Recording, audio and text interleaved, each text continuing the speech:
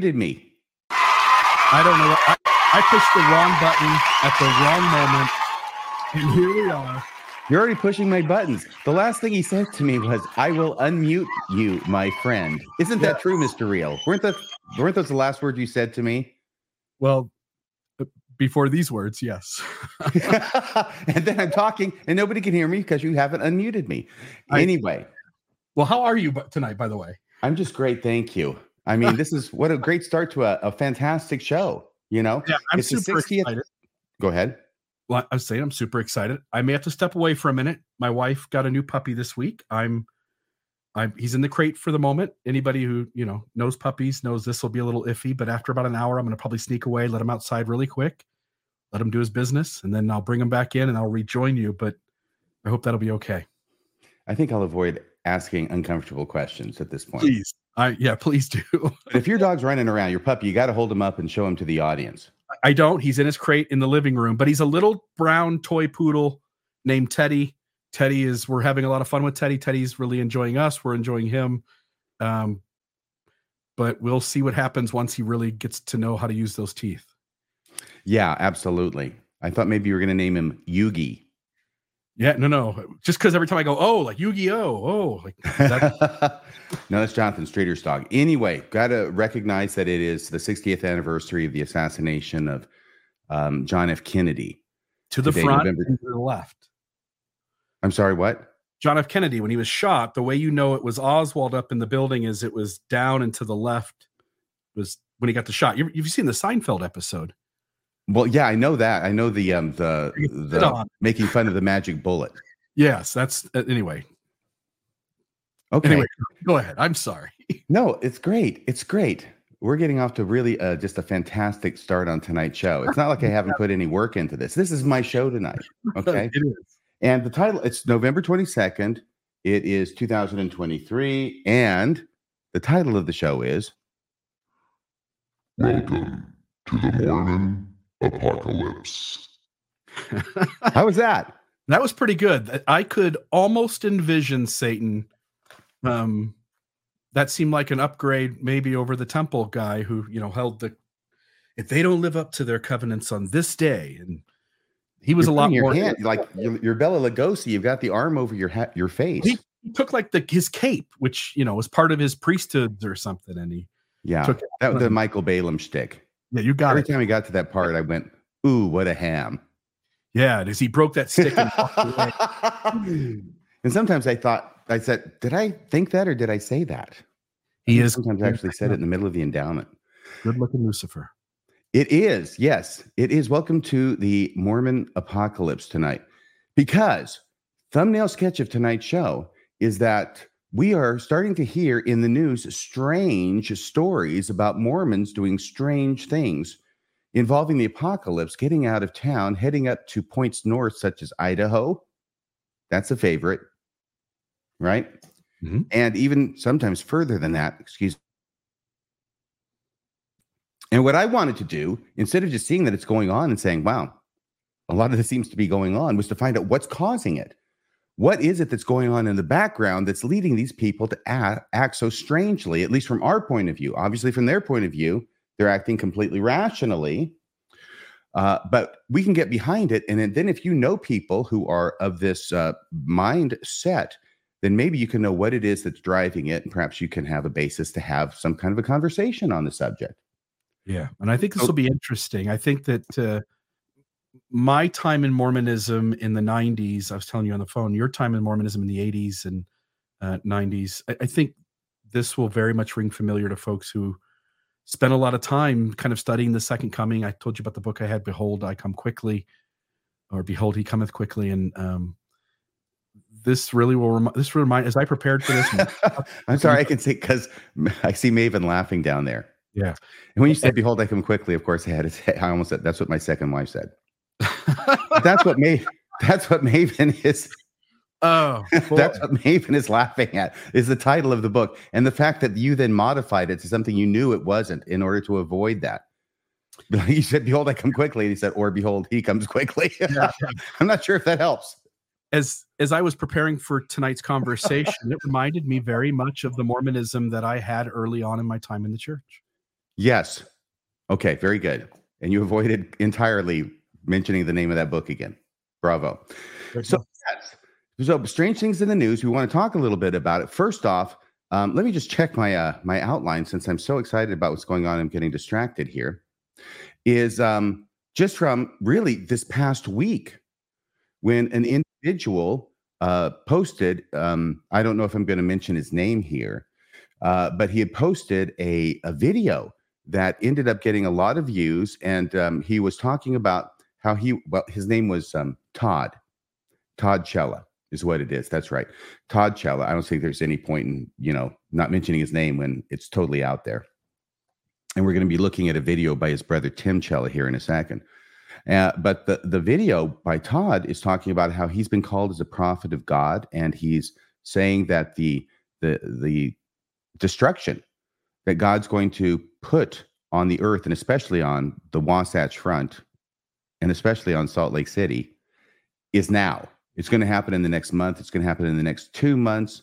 And he's getting out of Dodge, by which I mean Salt Lake City. He's heading north, and he's advocating that everybody else get out of there too, because that's going to be destruction central, real wrath of God stuff in downtown Salt Lake City.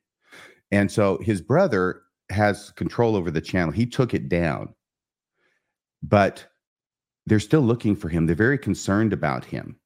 And they're trying to find him. And I wanted to, do we have a picture of him? Did I send a picture of him to you? If I didn't, I apologize. But I'll do that in a Radio Free Mormon to put a picture up so people can know what it is that Todd Cella looks like. So if they should see him, they could contact law enforcement. I can't advocate that anybody who sees him goes up and makes personal contact because of some of the things he said in his video, including keeping a loaded gun on his nightstand. So I think that if you see him, I wouldn't advise you to approach him yourself, but I would certainly advise you to call 911 and report this, because I understand the police are involved as well in trying to locate him and help him out. So, but here is the video that his brother put up. His brother took down the other video, put up a 57-second long, I think it was, privacy to family about this situation, and maybe he puts up a picture of him there.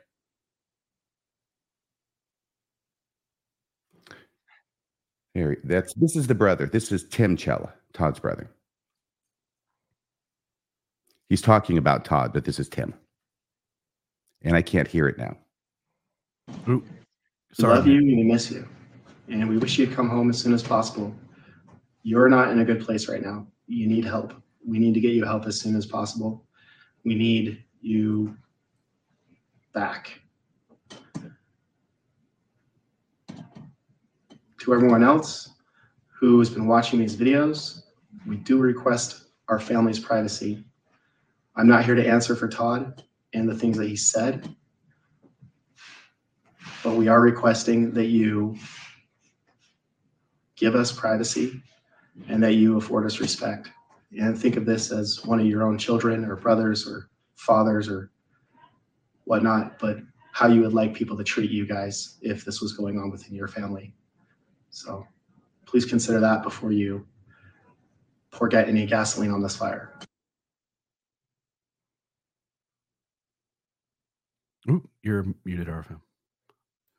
What were your last words to me, Mr. Real? I will unmute you, my friend. Well, I hear you, but I didn't mute you that time, and I couldn't unmute you because I didn't mute you. So I know that's my way of blaming you without actually blaming you, because I knew it was my fault in the first place. So anyway, no, I've been on the phone with Tim Cella, the fellow who was in that video, and we've talked for over an hour between the two phone calls. Maybe yet he'll come on Radio Free Mormon at some point, but we'll see. And no, they haven't found him yet. As of the last time I contacted him, they're very concerned about him. And it may be that there's, it is that there is a suspected mental condition pre-existing in Todd that's leading to these ideas. Okay. But that's something that's happening, and it's not happening in a vacuum. Okay. That's the thing. The idea about the destruction and the imminent return of Jesus. This is Tim, Todd's brother. is not happening in a vacuum, and it's happening in other places too. Do you remember? Today is November 22nd. It was less than a month ago. It was less than a month ago that Blaze Thibodeau, remember, the high school football player, got kidnapped by his mom and uncle from Gilbert, Arizona, I believe it was, because his mother was taking him north. Everybody thought they were going, I think I remember, everybody thought they were going to Idaho, that she had given that impression. And then they end up finding them way north of Idaho and entering Alaska from Canada. And that's where they find him. And so he was returned to Gilbert, Arizona, not in time for the Friday night football game, I think, but at least he was found and returned.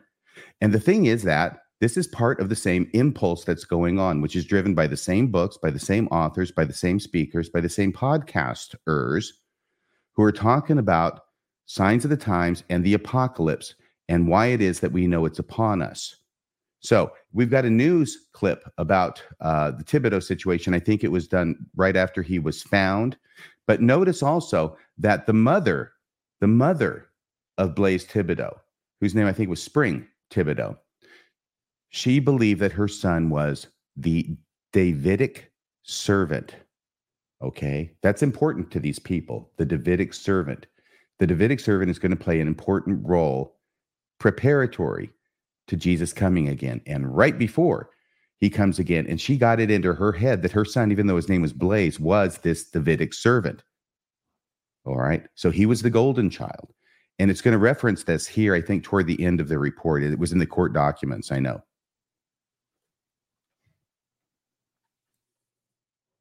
Teenager allegedly kidnapped by his mother and uncle in Arizona was found safe in eastern Alaska yesterday.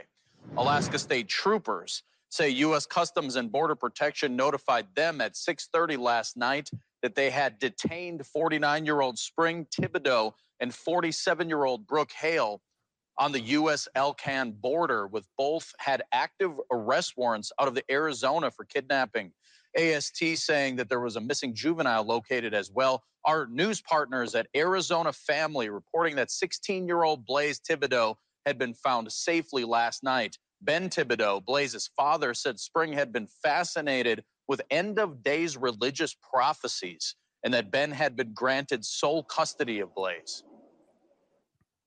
He is in no way a supporter of anything she's ever believed.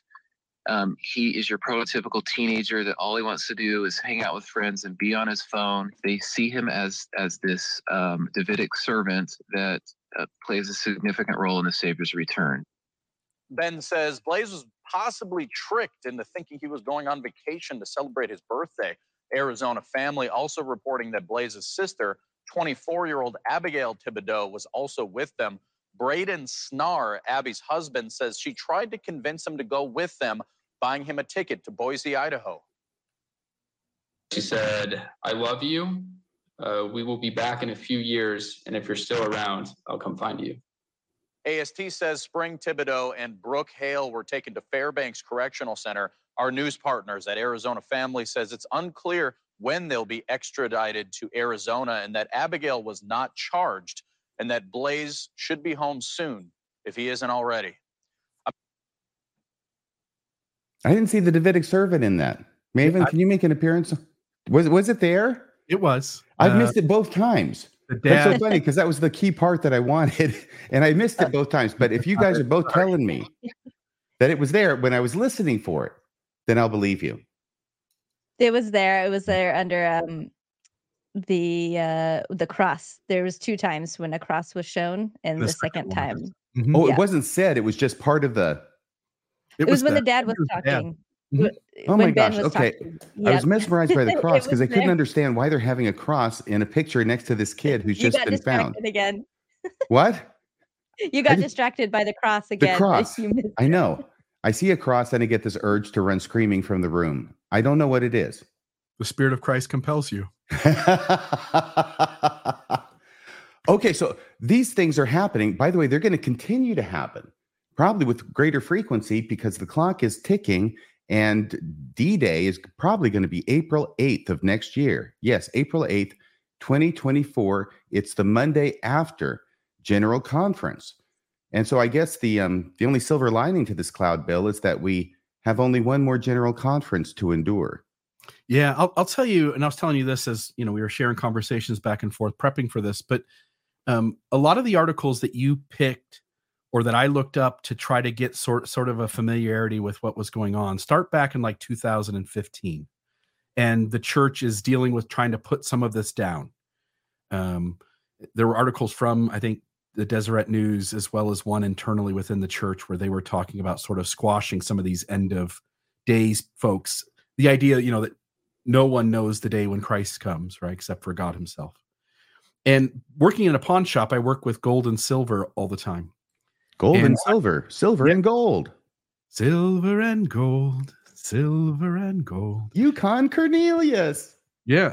And folks would come in Southern Utah that were believers in like Julie Rowe and that movement and other end of days and preppers.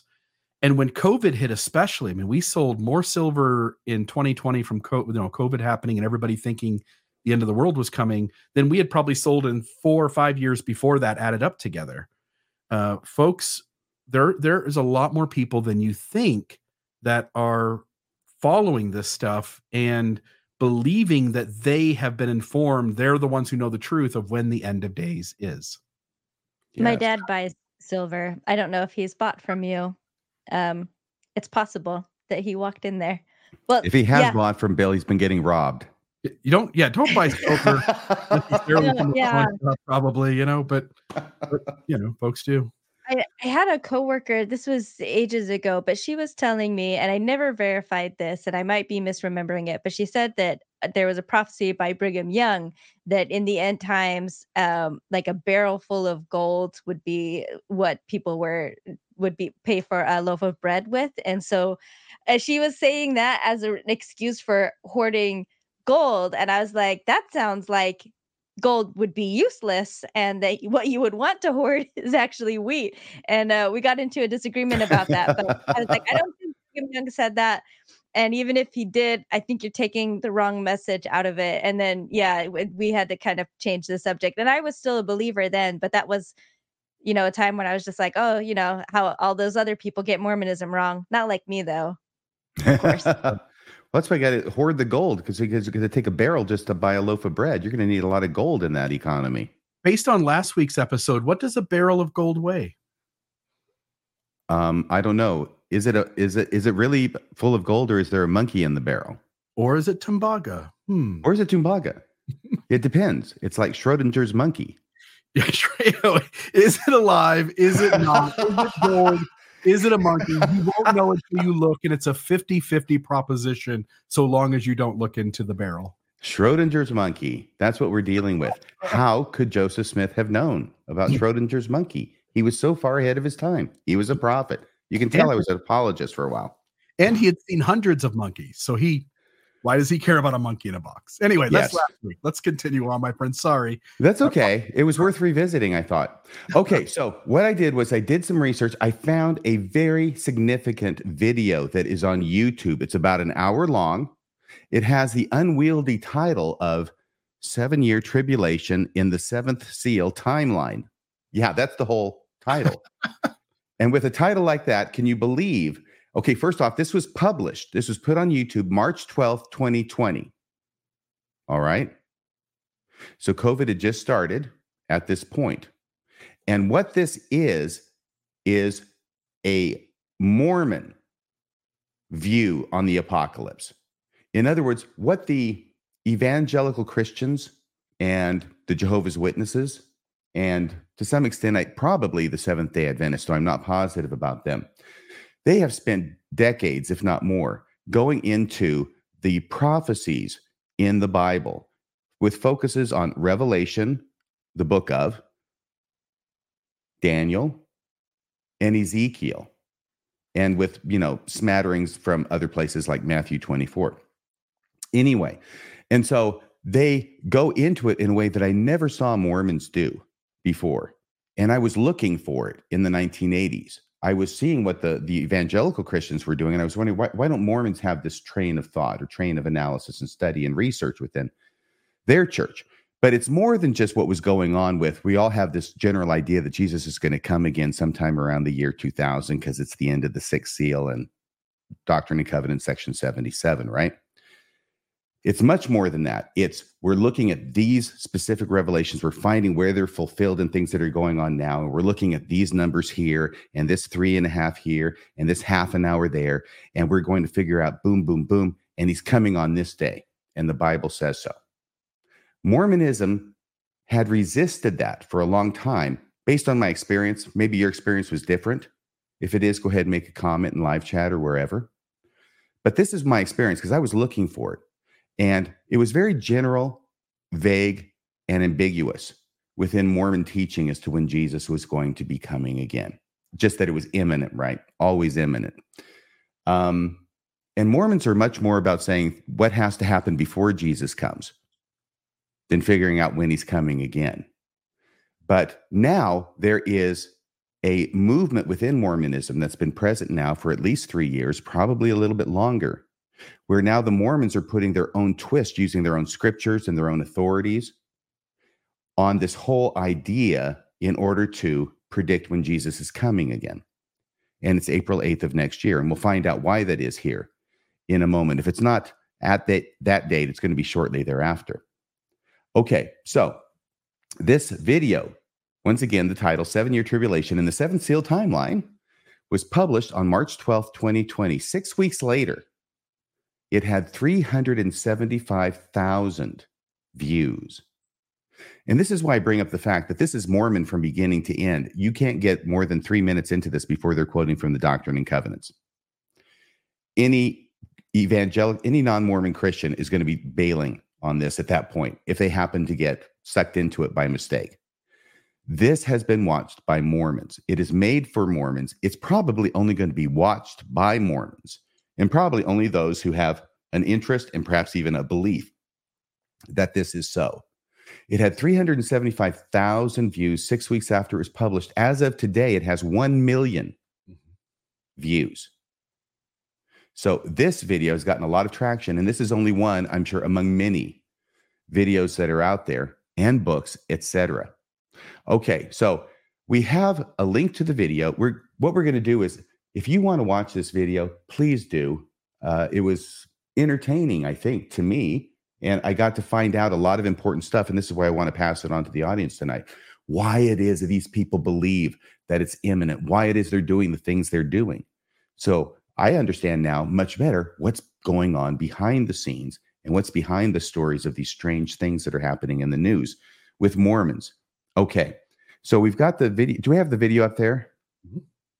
Yep. All right. So the very first thing is this. The very first thing any book or a podcast about the end of days, when you know when Jesus is coming, has to grapple with is what, Bill?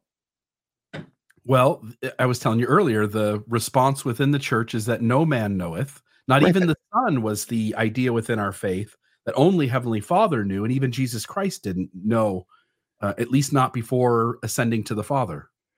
Right. And people try, yeah, that's Matthew 24, right?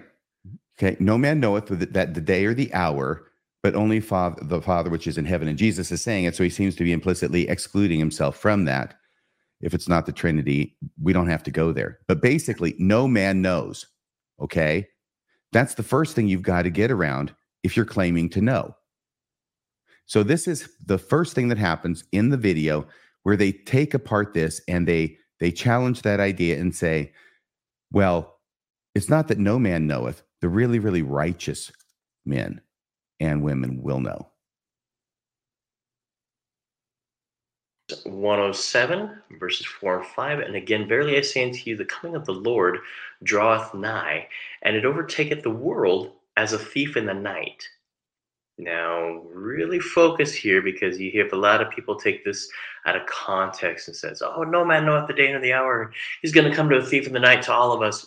No, not really. It says it's going to overtake the world as a thief in the night. Verse 5, therefore gird up your loins, that ye may be the children of light, and that day shall not overtake you as a thief. So if we're children of the light, then we're not going to be overtaken as a thief, or it's not going to overtake us as a thief.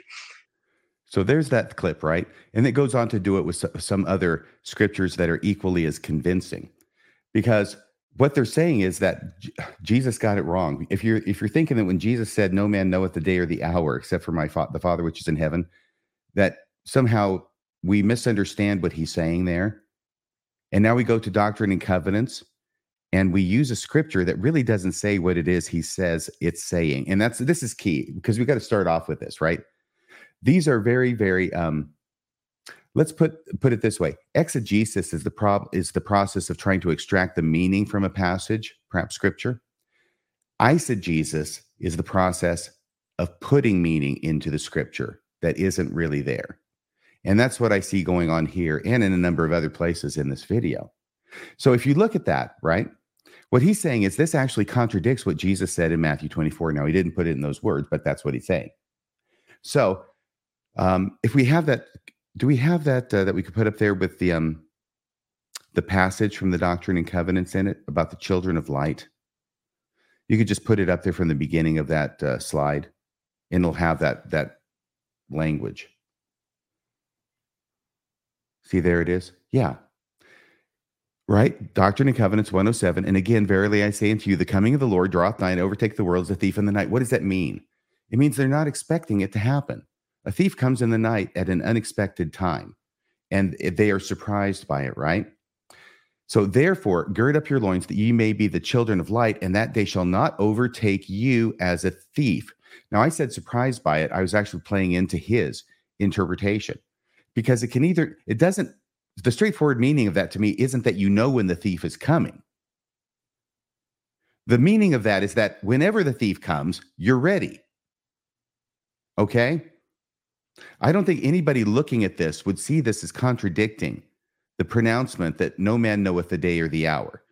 Because all this is saying, I believe, is the same message that is in the parable of the 10 virgins, which is, among the disciples, there will be those that are faithful when Jesus comes again, and those who will not be faithful. And if you're faithful when he comes again, even though you don't know when it's going to happen because they kept waiting and waiting, right? Then you're in good shape. But if you're not being faithful, then you're out of luck, right? Jesus is coming. Everybody look busy. I actually saw that on the screen here earlier, and I had used that in conversation, I think, with someone before the show. So all I'm saying here is that they have to carve out an exception for themselves, that they can and in fact do know the day or the hour, in spite of what Jesus is reported to have said in Matthew chapter 24. Okay? And this is how they're trying to do it here. It will always be those who are righteous and pure and super special who know. And obviously the person who created this video is among that number. And actually we have his name here too. Let me, his name was Masayoshi Montemayor. And I think I'm pronouncing that close. But that's the individual who makes this video. Obviously a member of the church. I'm sorry? Maven's putting up the comment from somebody in the comments. Amos 3:7. Surely the Lord God does nothing unless he revealeth his secret to his servants, the prophets. We use that a ton in Mormonism. But as you point out, there are folks within Mormonism who consider themselves some sort of last days experts, and they have, with greater accuracy than the LDS manuals, pinpointed the moment in which Christ will return and what has to happen just before and just as that event is occurring. By the way, I just want to mention that in a little known comment that was ascribed to Joseph Smith, and I think this was in the book The Words of Joseph Smith, which was published in the 1980s, and I read it back then, by E. Hatt and Cook, that there was a place where Joseph Smith used Amos 3:7 to say that the prophet would know when Jesus would come. The world might not, but the prophet would, because the Lord doeth nothing, including coming again, apparently, without revealing his secret unto his servant, the prophet. So they didn't use that in this video, but they probably would have if they'd known about it, because it supports their position. Okay, so are we ready to continue? Now, the next part Once again, this is an hour-long video. We're not going to play the whole thing. I've selected out certain things that I think are significant, and there are quite a few of those. But it's going to go now into what the 7 seals are. And I think this is something that the LDS Church does talk about with the book of Revelation. There's only a very few things, like a cluster of small things that the LDS Church teaches about the book of Revelation, and the seals are one, because you find the interpretation of that in Doctrine and Covenants, section 77. And the interpretation, of course, is that the 7 seals are each 1,000 years of the earth's temporal existence. And you get to the end of the 6th seal, the 7th seal is opened, and Jesus comes back, and then you got the 7th seal. That's the millennium. That's that 1,000 years. So this is why there was such an expectation among Mormons, among pretty much everybody, every Christian who believes in a second coming, approaching the year 2000, which I was a member of the church in. And you were too for at least 4 years, because you were baptized in 1996, right? Correct. Okay. And I had 22 years before 2000. So yeah, everybody was thinking this is when it's going to be. It might be a couple of years off one way or another, but this is definitely it, because this is the interpretation that Joseph Smith got from God about the seals. So that point has already passed now, that year 2000. By the way, it should not go unobserved that this entire argument based upon the 7 seals requires a belief that the earth is only 6,000 years old. And that is backed up by these church leaders who are, and again, I don't know that you're going to show these or not, but one of the parts of this gentleman's video is to put those old like bookmarkers up that the church used to describe the dispensations. Yes. And it was very clear, and is very clear, because the thing is still found, at least at the time this video was made, on the church's website, that the church saw and interpreted each of these seals as a 1,000-year period. Hence, as you point out, the only way this works is if this is a 6,000 young earth theology. Right. Otherwise, the year 2000 would have no real meaning if it's just symbolic. Right. It has to actually be literal for it to work. And this is one of the things that's so, if I can say, powerful or attractive about the video to Latter-day Saints, is that throughout it will quote from Doctrine and Covenants. We've already seen an example of that. It will also quote different materials from the church website throughout. So it's like this whole radical idea about the second coming is being presented as if it's completely supported by the church. And here's all the materials from the church's website to prove it. That's why I think it's really catching on so much, although there's a variation on that we'll get to in a second. So what this individual does is, we're getting to about the 14-minute mark, actually 14:10, is he says, okay, well, the 6th seal, or the opening of the 7th seal, the year 2000, something big's got to happen then, something important. So he goes searching for something that happened that he can hang his hat on as being prophesied of. And he lands on the Palmyra Temple dedication. So of all the dedications, of all the temples in all the world, she walks into mine. No, they end up focusing on this one because it's in the year 2000. And this is very interesting what he says, because this becomes a literal fulfillment of a prophecy in the book of Revelation. Don't believe me? Just listen.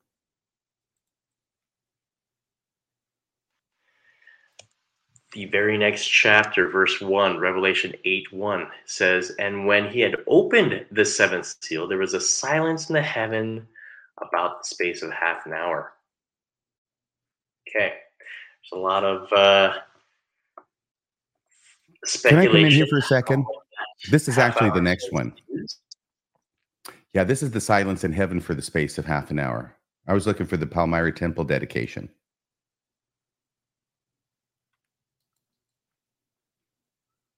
Wow, it suddenly got really quiet. Yeah, maybe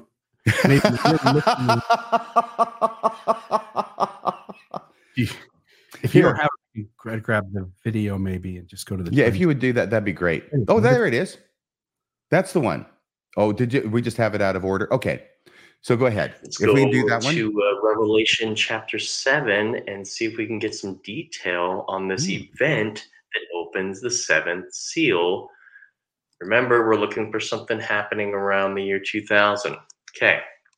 Verses 7 and 9, it says, "And after this I beheld, and lo, a great multitude, which no man could number, of all nations, and kindred, and people, and tongues, stood before the throne and before the Lamb, clothed with white robes and palms in their hands, and cried with a loud voice, saying, Salvation to our God, which sitteth upon the throne, and unto the Lamb." Okay, there's a hint of a temple there. What does that sound like? There's no temple. Well, you guessed it. That's a Hosanna shout. Okay. The dedication of the Palmyra temple, right?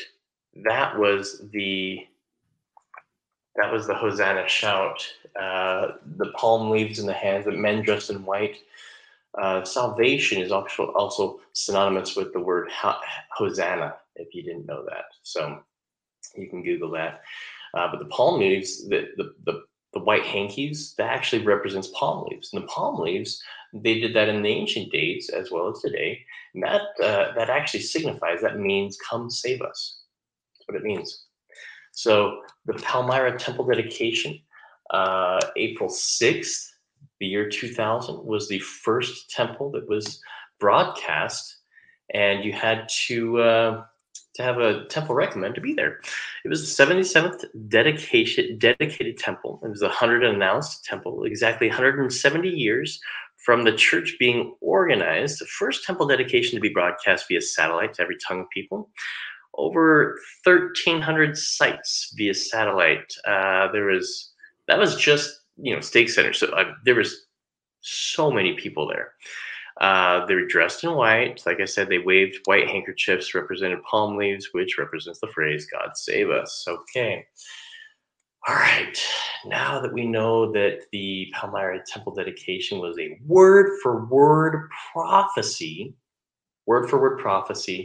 that happened in the year 2000. Let's see what happens next. And that's the end of that clip. Right. So notice what happened there. There's a wonderful alchemy that happened between his reading of the passage in the book of Revelation and then his making it fit into the Palmyra temple dedication by changing the meaning of words. And first off, just saying out of nowhere, oh, look at this passage. Well, there's a hint of the temple there. Well, where the hell is the hint of there's no hint of the temple there. None. He inserts the hint in order to make it match the Palmyra temple, which he's sure this is a word. Now that we know this is a word for word fulfillment of a prophecy in the book of Revelation, right? And one did not need to have a temple Can you put that back up from Tim Rathbone? Because this guy makes stuff up. And I found that out later on. You can't trust this guy. You can't trust anything he says. And Tim says, one did not need to have a temple recommend to be there. My daughter and sons were with me. And I'll bet you weren't wearing white either. I mean, I imagine you were wearing church dress, right? But not temple dress. So, and you weren't wearing white robes. Remember, it said white robes, and they have palm leaves, not white handkerchiefs. Okay. So all this stuff has to be changed and reinterpreted, re-envisioned in order for him to triumphantly proclaim, now that we know that the Palmyra temple dedication was a word for word fulfillment of this prophecy from the book of Revelation. It was church dress. Thank you, Tim. That's what I expected. Of course. That's what it would be. Church dress. So this guy makes up stuff all over the place, and you have to be very creative and very charitable. It's a Procrustean bed, right? If the facts here, if the bed is the prophecy and the facts are too long, you cut them off to make them fit. And if they're too short, then you pull them apart in order to make them fit. This is what he's doing. And then he proclaims, guess what? It's an exact match. The other thing that's going on behind the scenes that you have to understand, it's implicit in what he's doing, is that he's quoting from a couple of verses, 3 verses in the book of Revelation, which has, I think it's like 22 chapters. So I'm going to guess, I don't know, 1,000 verses, do you think? Is that too many? That'd be too many. 500 verses? There's 22 there's a lot of verses in it, okay? And what he's doing is he's getting the best he can. It's just cherry picking. He's just finding a verse that he thinks he can massage enough to make it into a fulfilled prophecy in the Palmyra temple. And he may have another one that he might use. The problem is that he's avoiding all the rest. All the rest should be able to be fulfilled if indeed this one passage is seeing something as microscopically small from the celestial perspective as the Palmyra temple dedication, but nothing else fits. So this is just an exercise in extreme sharpshooter fallacy or cherry picking. But even the cherries don't match, so they have to be manipulated to make them oranges. That's what's going on. Okay, so that's one thing. This is one thing that's very important. And you know people who are thinking this is the last time and it's going to be April 8th. This is one of the things that they may or may not believe or have heard of about the significance of the Palmyra temple dedication. All right, so now we're going to go to, what was it? The silence in heaven. Right, the half hour of silence in heaven. That's a phrase that comes from, of course, the book of Revelation. And they're going to talk about that because, 2000 is 23 years ago. Jesus is overdue. We have to make up for that. We have to give Jesus a little bit of space here for him to still come back and be okay with the revelations. And here's where they use the half hour of silence in heaven to make up for lost time.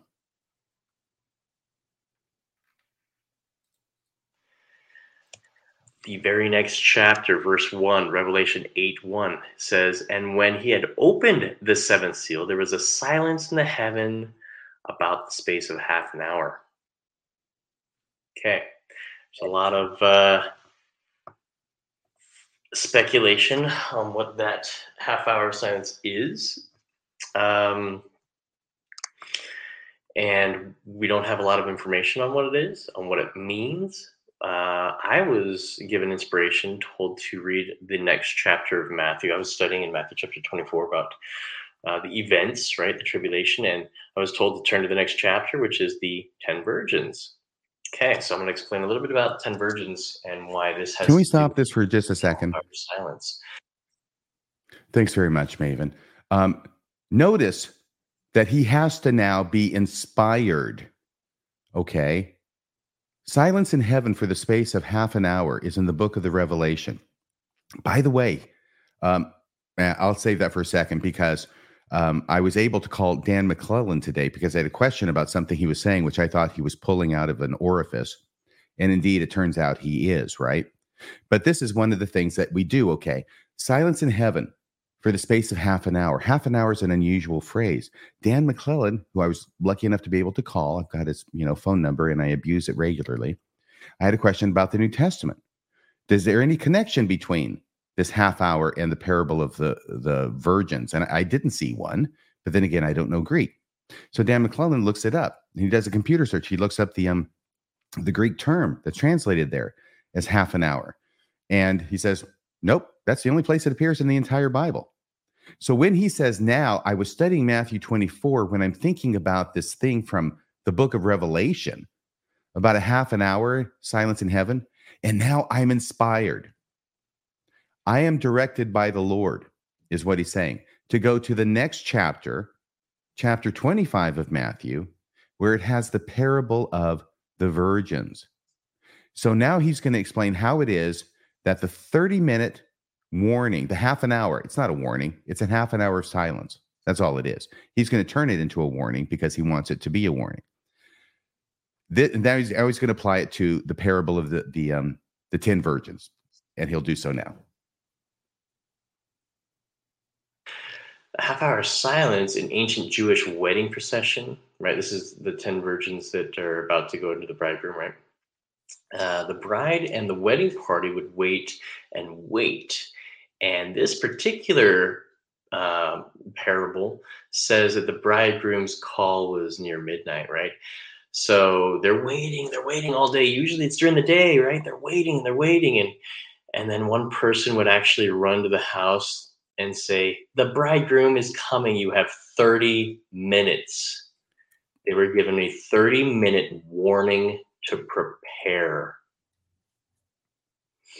So the silence in heaven is about the space of a half an hour, right? About 30 minutes. How long is that? Have we prepared? Let's hear what. Can we stop for just a second there? Says. I'm sorry. Okay, that's total BS. 30-minute warning. 30 minutes, Mr. Real, 30 minutes. They're supposed to go out and run to everybody and say, you got 30 minutes and then he's showing up. What does that even mean in a society that doesn't have timepieces? Just imagine, too, that you're going door to door with all your friends and family to tell them they have 30 minutes.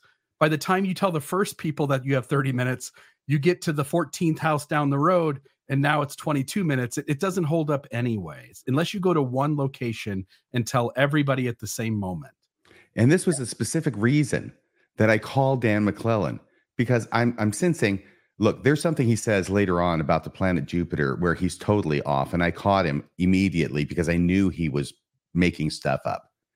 But here, I don't know that didn't happen. I've never heard of it before. I've studied the Bible pretty thoroughly. Dan McClellan has studied it more than I have. And I thought I'd give him a call. I mean, I looked it up in my Oxford Bible Dictionary for Matthew 25. I didn't see it there, but then, they might have just missed it. It might not have been important to the author. But this 30-minute crap, he's saying it as if it's a fact. It's made up. What he's doing is he has just taken the half-hour silence in heaven from Revelation, said that he was inspired to apply it to the parable of the virgins in Matthew 24. And now that becomes for him a historical fact that someone would run ahead of the bridegroom 30 minutes in advance and say, you've got 30 minutes. Never happened. It's no part of it. This is his own invention. But now he's going to quote to Bruce R. McConkie. Okay. This is the breathing room that Jesus needed for oversleeping the year 2000 alarm clock. Is this half-hour silence in heaven? The very next chapter, verse 1, Revelation wedding party would wait and wait. And this particular night, right? And then there's Bruce. So the silence in heaven's about Bruce R. McConkie says, page 382, The Millennial Messiah by Bruce R. McConkie says, could this be interpreted to mean that such period of half hour of the Lord's time, which is 20.8 Earth years, will elapse after the commencement of the 7,000-year period and before the outpouring of the woes, which is the last 3.5 years of the tribulation, about to be named?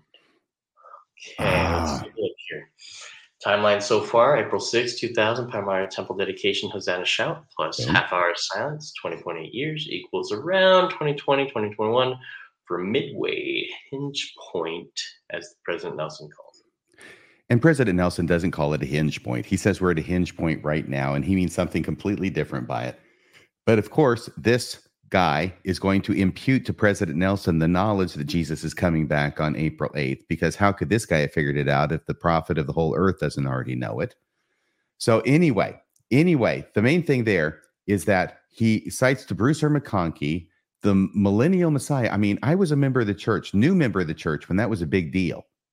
I'm not sure it's a big deal anymore. They are obviously casting their nets far and wide to find these little things that they can use to try and support their belief. So this is the breathing room of 20.8 years past the year 2000 for Jesus to show up again. And we're right in the thick of it. And it's happening right now. Maven.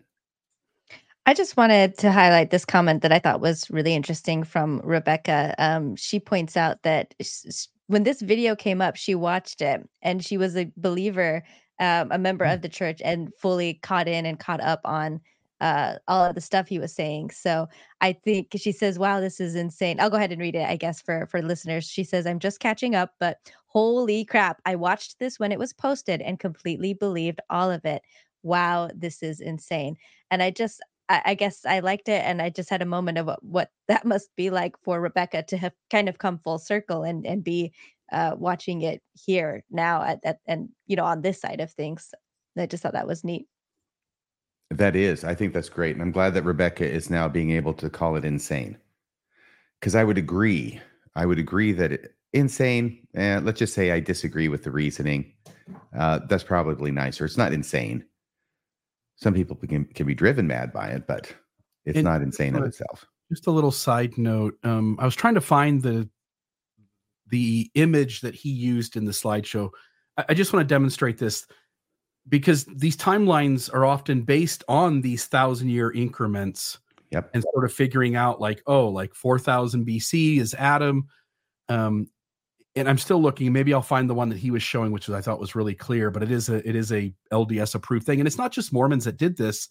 It was all of Christianity that had sort of separated. Because I find tons of images from Christianity generally where they're talking about dispensations and they place them into 1,000-year increments. But this is a page out of a manual that the church used in the past.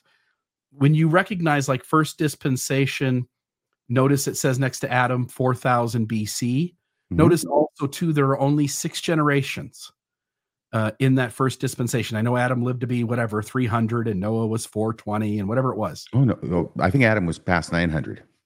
But the idea that there's only 6 generations in this 1,000-year span. Second dispensation, I'm trying to find the time mark for that one. But 3 generations. Third dispensation, it shows Noah at 2944 BC. So the LDS Church, in its official curriculum, deemed, and you and I grew up with this in Mormonism, Adam was at 4,000 BC. The second dispensation's at 3,000 BC. The third dispensation's at 2,000 BC. And all of the materials that the church had us use on Sunday backed that up and stood as a witness that these are 1,000-year increments approximately, and that this is a 6,000-year-old earth. Again, not just Mormonism doing it, but Mormonism, again, is led by prophets, seers, and revelators, and they imposed in the curriculum that this was the way to understand it. Anyway, just a side note. Okay, very good. And so you're using the same kind of church materials that this individual is using, but he's going so far beyond the materials, but trying to make it sound like it's all one and the same. Yeah, and you made apparently very successfully. I'm sorry, Bill, what? You're good. You made a good point earlier, which is, we were talking about this, that curriculum every year when we studied the gospel in Sunday school or Priesthood and Relief Society, we had lessons every year on the second coming, and we talked about the dispensations, and we talked about the general things that would need to happen. But as you pointed out, the church always stopped shy of being explicit, and then you could run over to Deseret Book if you wanted to, and you could get 3 or 4 books that would give you a greater approximation of a closer approximation of when this would happen and events that needed to happen before and after. But Mormonism was always instructing us to be thinking about this topic, even though they wouldn't delve quite into the spaces that guys like the author of this video did. Right. It raises the curiosity. It whets the appetite, but doesn't sate it. Right. That was my experience back in the 1980s. I got a book. I mean, I tried to find books on the subject, and they didn't go into any detail. And so I kind of gave it up because obviously Mormon authors, or at least authorities or people published by Deseret or Bookcraft, weren't going into this kind of detail that I was interested in. Right. So the next thing that the video goes into, the next clip we have, is where he's talking about the book of Daniel, the abomination of desolation. For those of you from Provo, the abomination of desolation happened when Antiochus Epiphanes, also called Antiochus IV, the Greek emperor over this region, who really did not like the Jews for whatever reason, he went ahead and he desecrated their temple by having a pig sacrificed on the altar and then raising a statue of Zeus in the temple or in the courtyard of the temple and commanding worship of it. And this was the abomination of desolation, or the abomination that maketh desolate. It was an abomination, and it, what is the word for when you go into sacred space and then you desacredize it? Oh, come on. This is terrible. Maven, what is it? Maven can't stop laughing. Come on, help me out. What is it? No, I sacrilegious. Is that the I don't I know the word, but it's desecrate. I could have told you. Desecrate. It's both of them. Yeah. It's both of them. It's desecrate. So this desecrated the temple. Before you asked, that's all. Okay, yeah. So this desecrated the temple, which then ends up, well, anyway. But that's the abomination of desolation. Historically, it's a sacrilege within the precincts of the temple that's put there by a pagan, a non-believer, obviously. And in Matthew 24, Jesus is saying the same thing's going to happen again. The abomination that maketh desolate is going to happen. Now, when Jesus is saying this, I'm sure he's thinking about the same thing kind of happening with the temple that's right there in Jerusalem, because that's the only temple that he knows of. But this individual who made this video has identified what the abomination of desolation is. Play the tape. Scroll over to Daniel chapter 12. And this is verses 9, 10, 11, 12. He said, "Go thy way, Daniel, for the words are closed up and sealed till the time of the end." So this is going to be only given information to people in the last generation, us. "Many shall be purified and made white and tried, but the wicked shall do wickedly, and none of the wicked shall understand, but the wise shall understand." Okay, so now we know who's going to be able to understand these prophecies. "And from that time that the daily sacrifice should be taken away." Okay, now he's giving you more information. Something's going to be taken away, the daily sacrifice. "And the abomination that maketh desolate set up." Okay, so something's going to be set up. Something's going to be placed there. "And there shall be 1,290 days." 3.5 years. "Blessed is he that waiteth and cometh to the 1,305 days. Okay, that's a little longer. Let's take a look here. Daily sacrifice taken away for 3.5 years at the middle point of the 7-year tribulation. Can we stop for a second? All the historic pioneer temples are being closed. When the abomination that maketh desolate, when the freaking statue of Zeus was set up, what was that word again, Maven? Desecrated. It desecrated the temple. So in other words, it's out of commission. You can't do any more temple work in the temple. And the temple work is sacrifice. You're sacrificing animals. Yes, the word actually means what it says. They're sacrificing animals to expiate sin and do this and that and give thank offerings and all these other kind of offerings that are prescribed in the law of Moses to be done in the temple by the priests and the Levites. So here we have a situation where there are no sacrifices that are done in temples today. I mean, I hope not. There are no sacrifices that are done in LDS temples. So the idea about taking away the sacrifice for 3.5 years has no relationship at all to an LDS temple. But he's going to make it fit. He's going to shoehorn it in because it's a temple. And now just wait till you see what it is that he says fulfills his prophecy. Maven? I was going to say not even daily, because the temples aren't even open every day. So it really has nothing to do with that. Yeah, if you actually listen to the words of the prophecies and compare it with what his proposed fulfillment is, it's got holes like a Swiss cheese never dreamed of having. But what you're counting on the audience to do, and what a lot of them do, is they just have the surface awareness of hitting general similarities. And then he's skipping off to another thing before you have enough time to slow it down, pause it, and think, wait a second, this doesn't really match anything. Yeah, this is again, I can't speak for you, but I think I ran into this a lot in the church. There were so many firesides early in my time in the church where folks were trying to make sorts of connections, not necessarily last days, but other things as well. But this is sort of the way we did things as Mormons. We tried to figure stuff out. We were encouraged to think about the dispensations. We were encouraged to think about the second coming. We were encouraged to try to be ready and prepared and to sort of search the scriptures to know when this time might be approximated, even though we couldn't know exactly when it would be. And you sort of set up a space for people to guess and be wrong, and also for people who are mentally unstable to take it too far. Yeah, and we're seeing it happen more and more frequently, I think. And I want to be clear, just like Rebecca Lovelace, I think it was, who posted it, I don't expect that she's mentally imbalanced. I mean, the vast majority of people who believe this are not mentally imbalanced. They're just very, very faithful, and they believe this is happening, and they believe these proofs, And a lot of them are willing to uproot their lives and move to another state, to a much less comfortable situation, because they believe it so much. And that's why I want to make it really clear that I'm not saying that people who believe this are insane, because then it's only those people over there that we have to worry about. No, it's us. This is happening within the church.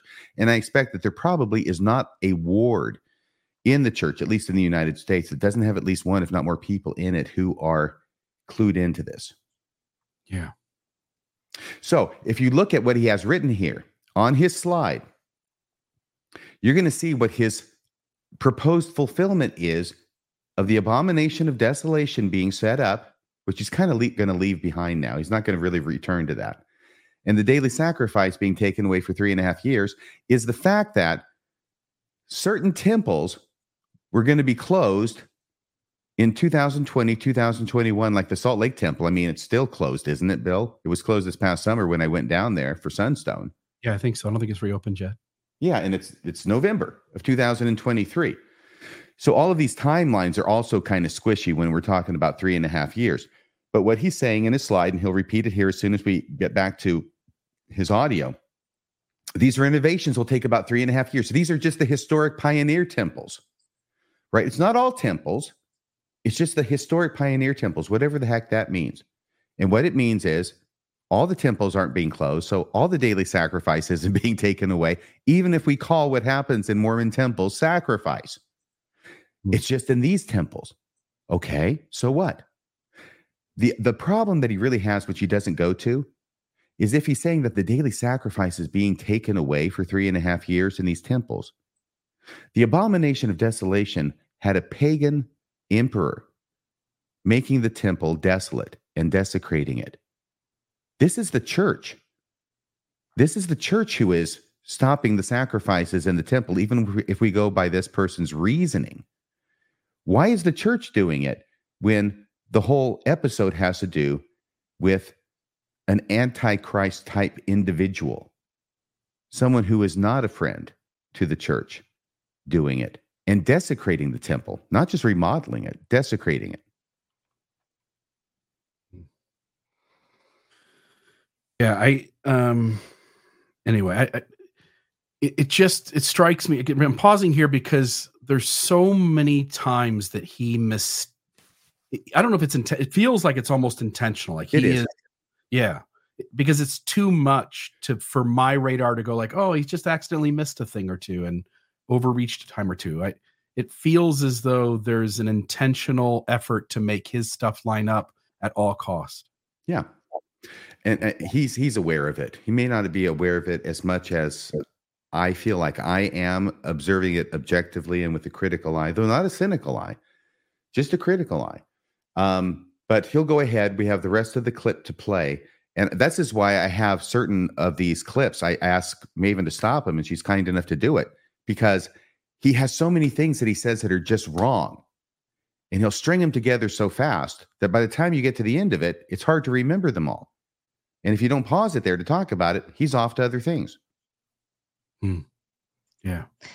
I just wanted to say that this is a common tactic in conspiracy theories in general. So with like flat Earth that, my brother fell for, they do the same thing.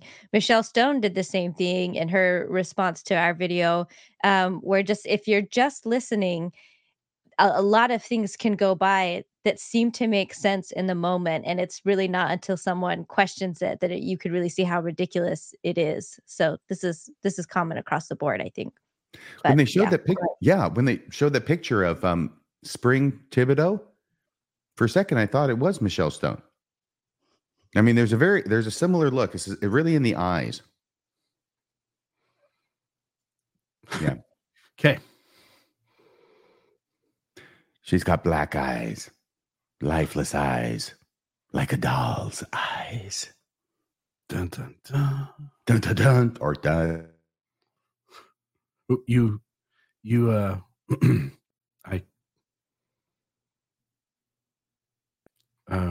you just go halfway through and play. Okay. So just FYI, we didn't hear the last 10 seconds of what you said. Why not? Because you were muted. Did you mute me again? I have not muted you once since the beginning of the show. You can ask Maven if she muted you. I don't know if that happened, but You mean you haven't muted me once after the beginning of the show? I have not muted you once since the beginning. Since that one time you did. I know. Anyway, can we just put it there? It's probably best I was muted. So if we can put it right in the middle. What do we put in the middle? We didn't. The slide. We didn't play it all the way to the end, did we? Oh, gotcha. I was just saying what he was going to say because it was written on the slide. Oh, gotcha. Oh, unmute the slideshow itself, Maven. Sorry. That's a good idea.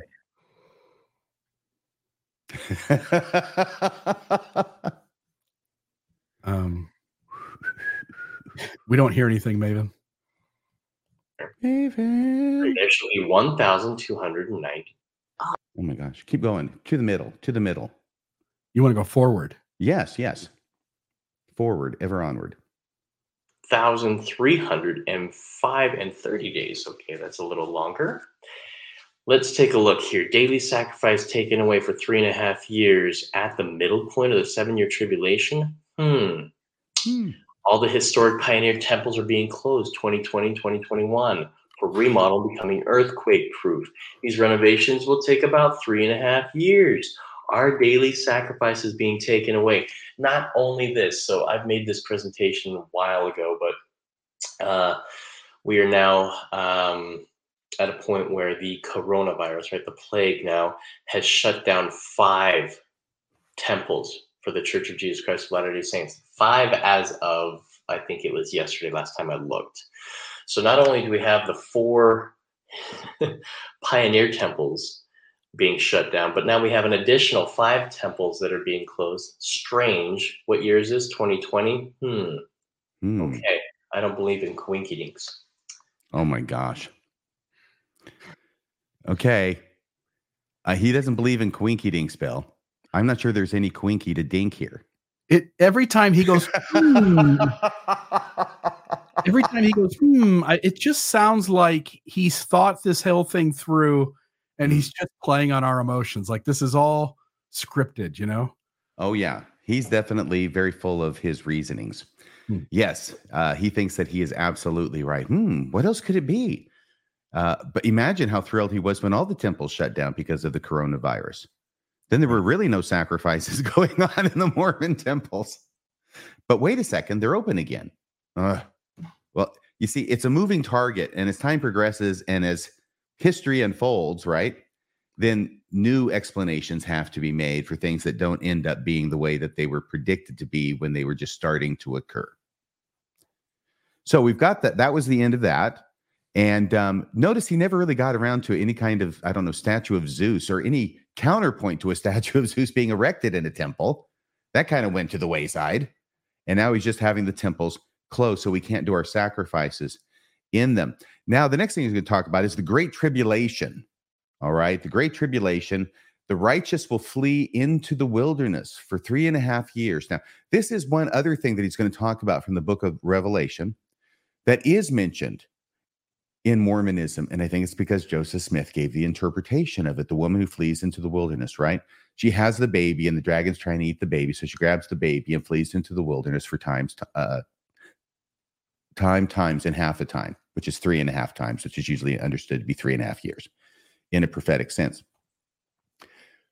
The way that typically Mormons talk about this is when either the great apostasy, right? So it's a lot longer than 3.5 years. But that's when the church goes into the wilderness, and then it's brought out of the wilderness with the restoration. I suppose some Mormons might think, well, though I haven't heard this really very much, that maybe it happened under Brigham Young when they went out into the wilderness and the church went into the wilderness again, you know. But notice something. This is a new interpretation. It is a radical interpretation. And the interpretation isn't that the woman went into the wilderness and that's the great apostasy to be restored. This is the Mormons in Salt Lake City and along the Wasatch Front. They have to get out of there. It's the super special, super smart, super righteous Mormons who are defined by those who understand this message to mean what this guy says it is. They will understand and they'll get out in order to not to be caught up in the destructions they're going to be falling on Utah and Salt Lake City. So if we can play that part, that slide, do we have that? So verse 21, for then shall be great tribulation. Okay, he just named it. So he just named all these things, right? Great tribulation, such as was not since the beginning of the world to this time. No, nor ever shall be. So the second half, with all of this information here, with the abomination of desolations and on, we have 666 viewers. Great tribulation. Okay, so Revelation 12, 6 and 14. And the woman fled, not skipped, fled into the wilderness, where she hath a place prepared. Did I do that, Sorry, Piglet? I thought you were signing to me that you wanted I'm a fleeing. pause. I'm fleeing with this woman in the Okay. wedding dress into the wilderness. Okay, here we go. Of God, that they should feed her there for 1,203 days, so 3.5 years. Okay. And the woman were given, now you understand the woman, you look in the manuals and you look at the footnotes. So the woman is the church. Now, I wouldn't say every saint in the church or every believer. I would say the righteous of the righteous, right? So the righteous, the ones who are going to have that personal guiding, directing influence of the Holy Ghost, which the prophet, President Nelson keeps talking about.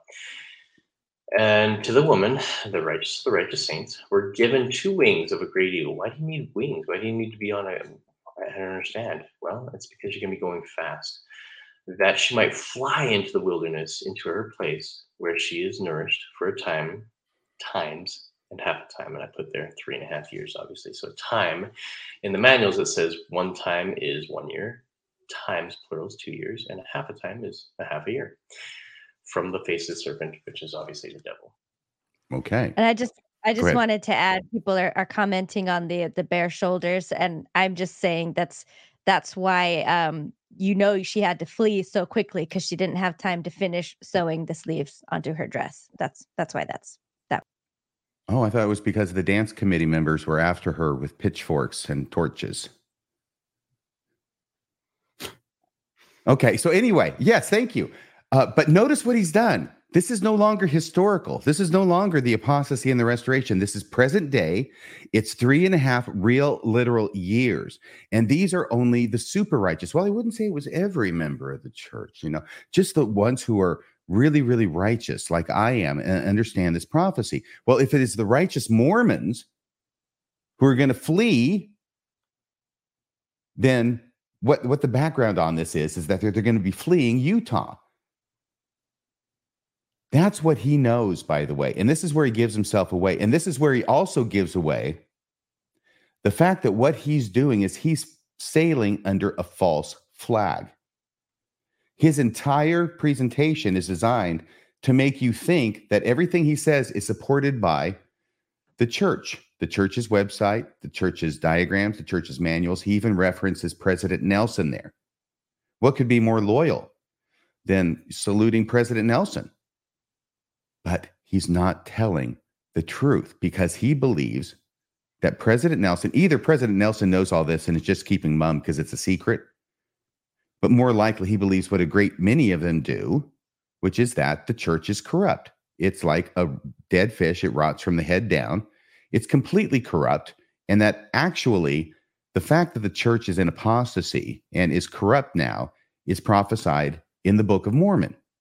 Okay, that's another common understanding that they have of certain things in the Book of Mormon. So I think this guy right now just gave away the fact that he's trying to get Mormons who are believing Mormons who will be impressed by his citing to all of these Orthodox Mormon sources, including Bruce R. McConkie, for crying out loud, and that will help them come into his fold so that he can then help them understand that they've got to get the hell out of Dodge, because the Mormon church is going to be destroyed and is a symbol of God's displeasure with the corruption of the Mormon church. Destruction starts in Salt Lake City. Minus Temple the Square. destruction and desolation, this should be good for housing prices, though, in Utah. So that's my hope. Oh, yeah, absolutely. Just don't buy now. Oh, no. You wait till this all happens, and then you get the big house for the cheap house, small house price. Yes. Okay. And so Rebecca was saying, yeah, there was a portion of people who thought that the prophet knew he's just keeping his mouth shut because, that's what we pay prophets to do. They get the revelation from God and they sit on it. So everybody else gets destroyed. I mean, that's not a nice thing to do if you're the prophet of the church and let all the members of the church who aren't quite in the top 10% of super righteous get destroyed because you're not telling them that God's going to destroy them all unless they get out. It's also not very nice of God to tell his prophet that information and ask him not to pass it along to us. So Yeah. God and the prophet are both, shame on them. Yes. Well, it's just hard to figure out. What is it about God? His ways are mysterious. Not our ways, huh? No. So we got that part. Did we play all of that slide? I think we did. That's the great tribulation. The righteous will flee into the wilderness for 3.5 years. And for many of those righteous, the wilderness is Idaho. And now we get to this idea about the Davidic servant. Okay. This guy touches on the Davidic servant. This is an idea from Isaiah that becomes very important. It was also something I think that Joseph Smith talked about, although not a lot. And he had a son he named David, and there was all these expectations surrounding that son, which of course never panned out because they never do. And I mean, they're so desperate at this point, they're even considering the possibility that David Bednar might be the Davidic servant. Heavens forbid. Yeah. Talk about the abomination of desolation. Yeah. Yeah. He desecrates things wherever he goes. So let's play this clip, though, so you'll understand the importance of the Davidic servant. And that's why I wanted the clip about the Thibodeau situation from a month ago before Halloween and the kidnapping, that part to have that part about the Davidic servant, because that's part of this puzzle and why the mom, Spring Thibodeau, thought her son, even though his name is Blaze, he's this Davidic servant. The two witnesses, Revelation 11:3, are two prophets that are to be raised up to the Jewish nation in the last days at the time of the restoration, and to prophesy to the Jews after they are gathered and have built the city of Jerusalem in the land of their fathers. That's Doctrine and Covenants 77:15. See also Isaiah 51:19-20, Zechariah 4:3, 11-14. These two prophets appear to possess the sealing power of the priesthood, which they, like prophets before them, are able to control the skies and smite the earth with plagues. Oh, that sounds amazing. Okay, Amazing. This is Elder Bruce R. McConkie. No doubt they will be members of the Council of the 12 or the First Presidency of the Church, is what he's saying. So this is found in Doctrinal New Testament Commentary. Okay, that's his opinion. There's a lot of other opinions. Isaiah kind of describes one of the witnesses as being the Davidic servant. From the line of David, his name is David. So people are saying, oh, one of them could be David Bednar. So who knows? He is also in charge of the area, right? The New Jerusalem. So he's in charge of the area of the New Jerusalem. So Missouri?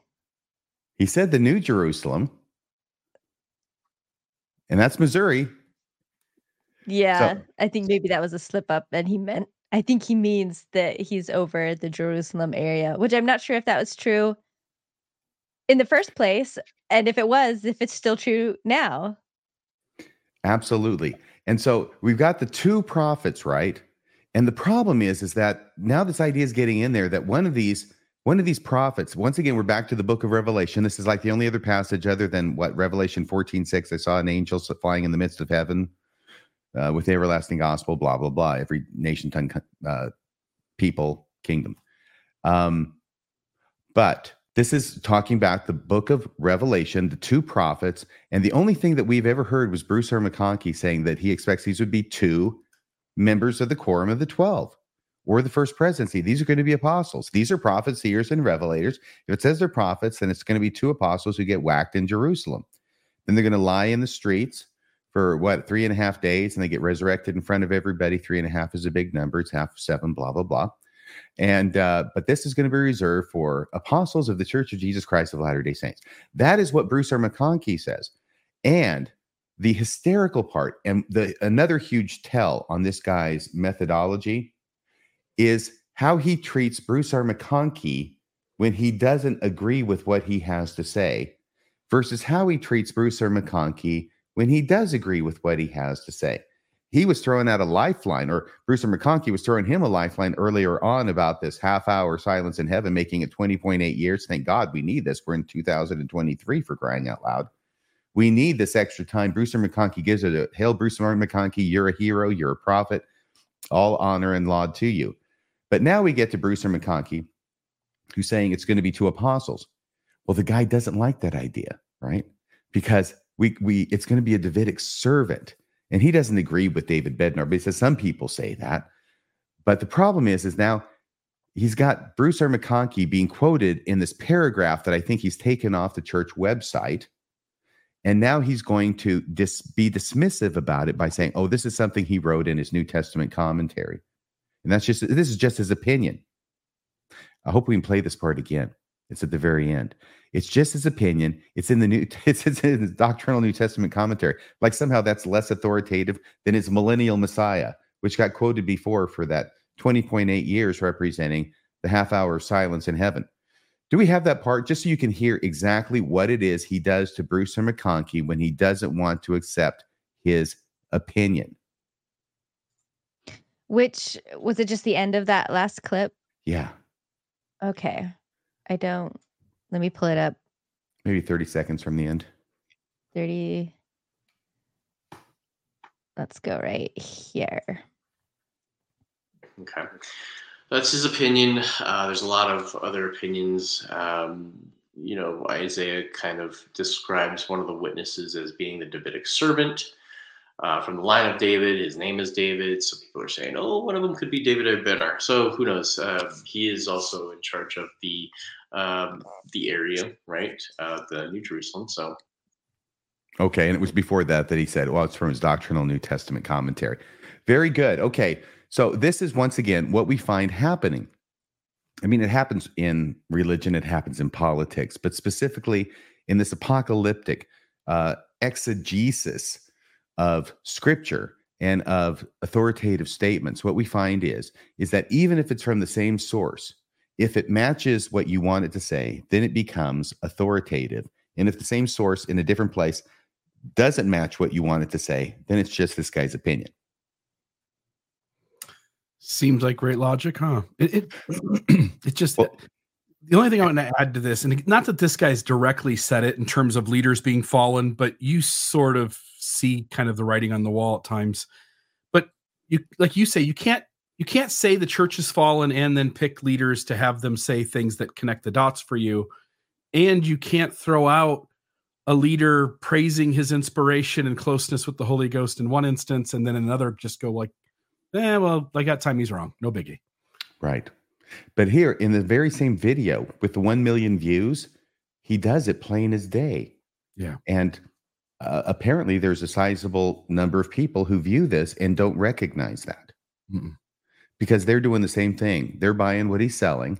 And so they're seeing the same strengths that he's seeing and ignoring the same weaknesses that he's ignoring. Right. So the next thing, now this is really the big thing that's coming up. Really, really big. It's huge. And this is why April 8th of next year, 2024, is going to be it. Because of, I'll tell you right now, okay? Spoiler. There's going to be a solar eclipse. April 8th, 2024. And it's going to have a path of totality, right? That's where, if you're within that path of totality, as it moves across the earth, if you're on the earth looking up, that's where you see a total eclipse. That's the path of totality. This is not the first eclipse. Obviously, there's been other solar eclipses. It's a solar eclipse. 7 years ago, on a night just like tonight, there was another solar eclipse that crossed the United States at the other angle. So there's a big X on the United States of America by 2 solar eclipses 7 years apart. Well, technically, 6 years and 8 months. But what's 4 months between friends when you're trying to fulfill a prophecy? So this is what got everybody so excited. And this is why they know it's April 8th. And April 8th is a really, really important date. And probably a lot of them believe Jesus is going to come, although I understand, obviously, there's a variation of beliefs amongst this group, but these are the things they have in common. So if you'll show us this is something also this is not Mormon centric. This is out there in the non-Mormon Christian apocalyptic world too, that they're really grooving on this and all the associated blood moons, the moon turning into blood. But it's the solar eclipse that he's going to talk about here. And this is the part that I found so fantastic or fascinating. Okay, let's get into Matthew 24:29. Immediately after the days of tribulation, immediately after the tribulation of those days, shall the sun be darkened. So you have another total solar eclipse. So you have one before and one after. It's kind of marking, right? Marking that event. So 2017, okay, August 21st, 2017, we had the Great American Total Solar Eclipse, which crossed the entire nation. Now, if you know anything about total solar eclipses, that's very, extremely unusual. So this massive event eclipsed over 7 cities named Salem. If you know anything about Salem or Salim or Shalom, that's when I say it's crossed over those cities, that was the path of totality. That was the darkest point. So if you can see that teeny red dot, just to the left of that, it's Salem, Missouri. So in Missouri, that's actually the area of the New Jerusalem where we're going to build the New Jerusalem. So let's go over to the next slide. Salem. Can we stop right there for just a second? Shalom. Can we stop for just a second? Okay, I'm sorry, but I'm not going to be able to remember all this, and the audience won't either. I actually took the time to look up where Salem, Missouri is, and it's about 200 miles away from Independence, Missouri. Okay? Now, if you remember what he just said, that's right around where the temple's going to be built. Well, no, it's not. It's like 200 miles away, just for the record. Salem is in the southeastern section of Missouri, Independence being up in and around the northwestern section of Missouri. I believe I have that correct. Oh, and if we can go ahead and go on with what he's saying, I just wanted to mention that at this point. They're not right next to each other, huh? No. The path of totality. Salem and Independence, yeah. Okay. Completion. So the Great American Total Solar Eclipse of 2017 crosses 7 cities named Salem, as if God took a black marker and crossed off the word peace 7 times to say there won't be peace for 7 years, obviously. Can we stop for a second? Part of the eclipse lands right over. Yeah, it's obvious. He just made all that up, okay?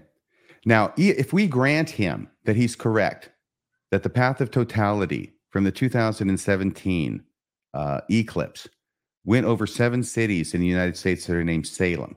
If we grant that, by the way, there are 26 states in the Union that have cities with the name Salem. It's a very popular name for cities, and it's not just for Massachusetts anymore. If we grant him that he's correct, and that's the question right there, the fact is that now he's going to interpret it as meaning God is marking them off like with a magic marker from space with this solar eclipse. And what it is 7 of them, and it's like he's taking peace, because that's what Salem means, Bill. Taking peace from the earth, well, for 7 years. Isn't it obvious? He says it's obviously. But none of those things that he concludes from that are at all obvious from even the fact that we're accepting for purposes of argument that the solar eclipse, the path of totality, went through 7 cities in the United States named Salem. So first off, you said there were how many Salems in the United States? 26. I looked it up. 26. So he selectively picked. You said that was 26 states. Is it 36, Rebecca Raven? I may have remembered it wrong and written down 26, and it might be 36. That makes it even better. I thought you said 26 states, so I was just assuming that 10 states have 2 Salems in them. But anyway, I guess it's possible, but I mean, yeah, make it tough on your postal workers when you got 2 cities in the same state with the same name. I guess you have different zip codes. So then the next step would be for anybody who really wants to take this seriously is to see how close those Salems are to the path of totality, which I love saying that phrase, by the way. It's a beautiful phrase. And then how many Salems he's mentioning are not in that path, but also how many other Salems were close enough to the path that they were similar to the Salems he did count, and hence could he have added more years to it, but he needed it to be 7. So rather than the other, 29 Salems that he didn't include, these are the 7 that he did include, and which are close and which aren't. Like, it becomes, once you look at it with a serious critical thinking mind, it simply falls apart as some guy who does what Kerry Molstein did, which is start with the conclusion and work your way backwards. Exactly. Starting with the conclusion of 7 years of tribulation, which means no peace. And so we go to the Salem, the Salim, the Shalom, the 7, the magic marker. They mean years, right? No, they're cities. Why would they mean years? Because you've already concluded that there's going to be 7 years. So these cities are, damn it, they're going to be years. We're going to shoehorn this thing in and make it work. And the thing is that the reason we're bringing this up is because so many people are believing this. They're not looking at it the way we're looking at it. They're totally in on this. And they can't see that it makes very little sense. Now, I will tell you that it has got to be endlessly attractive. And I hope I didn't already say it before. I've talked to so many people about this on the phone in preparation for tonight's show. But it is so attractive to end time enthusiasts to have solar eclipses 7 years apart that are making X across the United States of America. But I have to tell you that it does seem that God is really, really fascinated with the United States of America, because that's what gives this so much force. It's going over America, the United States of America, twice in 7 years. So have there been other places where it's made crosses? I don't know, 7 years apart? We'll never know, because it's not important to these people. This is God. This is the God of the United States, not so much the God of Israel or the God of China or the God of anywhere else, but it's in the United States that he's going to show forth his signs that were prophesied 2,000 years ago by people who lived on the other side of the planet. And just FYI, this idea of the 7 Salems with the total eclipse, meaning the second coming of Jesus, this guy didn't invent this as a believing Mormon. This has been sitting around in the Christian world being discussed as well, as you can see from the slide on the screen. This isn't just a Mormon thing. This is all of these end of day folks with the second coming of Jesus. And it's sort of strange that the Mormons and the Christians generally sort of seem to be working together on this. Yeah, I don't know how many people who are into this recognize the fact that they are getting on the train very late after it's left the station. And this has been going on for a very long period of time in other religions, non-Mormon Christian religions. This isn't something that they came up with. This is a very, very late, at least as of this point in time, it's a very late Mormon twist on an old theme. Yeah. And also the idea of conservative Christians heading north to Idaho to defend their religious liberties. Mormons aren't the first to be doing that either. Yeah. So, shalom, shalom. Shalom. Okay, so let's go ahead. This is where us, the saints, are going to be rebuilding the New Jerusalem, which translates from Hebrew to English as the New Jerusalem, which is the city of peace, right? 7 years later, in 2024, the next total solar eclipse makes an X in the middle of America, the heartland of America. Using Google Earth, you can zoom in and lands on Salem Road, which is the context of completion. So, okay, can we hang on a second? I don't know if that's the end. Okay, you go ahead and finish. It's almost at the end. I'm sorry. And X marks the spot. X marks the spot. This guy is so desperate to have another Salem, even though it's going to raise the number to 8 instead of 7. No, this X marks the spot with the second one that comes across. This path of totality, it's got to be 25 miles wide. If you got the place where they cross 7 years apart, you're talking about an area that's what? I don't know, 600 square miles or something like that. It's a very large space. And this guy is now committed to going down and using Google Maps to investigate every single freaking road within this rather large area and finding a Salem road that's in that area where the two paths of totality cross. You see, It's got to be true. Otherwise, you wouldn't have these remarkable coincidences, Bill. There is a discussion on the internet that there are other Salems in the line of totality, but because it added to the years, so we have a Salem, Kentucky, Salem, Missouri, Salem, Nebraska, Salem, Wyoming, Salem, Idaho, Salem, Oregon. And I'm not sure if those are, I think those are ones that are not included in the original. They were all mentioned in that map. Okay. Yes, that was the path of totality. And I think those were the 7. Because I know include South Carolina? Yeah. And then, of course, as you're pointing out, there's this X because another eclipse happens in 2024. And then that's the path of totality for that eclipse, as you're pointing out. Salem, I like Kentucky. this comment by Lisa, and it was what I was thinking and said to RFM as well. X marks the spot. I was seeing treasure map and treasure digging, so it all comes full circle. Mm-hmm. Absolutely. Only Moros Islands, we'd have gold here. X marks the spot. God is now creating the treasure maps with his solar eclipse and his huge, Sharpie from the heavens. All right. Now, here's this next part, because all of a sudden we've been dealing with this. Now, all of a sudden, he's going to go totally into the zodiac and up to Virgo for a second. We're not going to talk much about what he talks about because it's absolute, utter rubbish. And we only have so much time. We're already at an hour and 36 minutes into this. We are getting closer to the end, however. Those eclipses being really the big deal. That's what everybody's losing their mind over. These 2 eclipses crossing over the U.S., 7 years apart. Minus 4 months. And that's got to be Jesus coming back on April 8th or shortly thereafter. So he's talking about Leo. He's talking about Virgo. It's a bunch of junk. Go watch the original if you want. But here's where he says, this brief clip, something about the planet Jupiter, which gave away the farm that this guy pulls stuff out of his hat.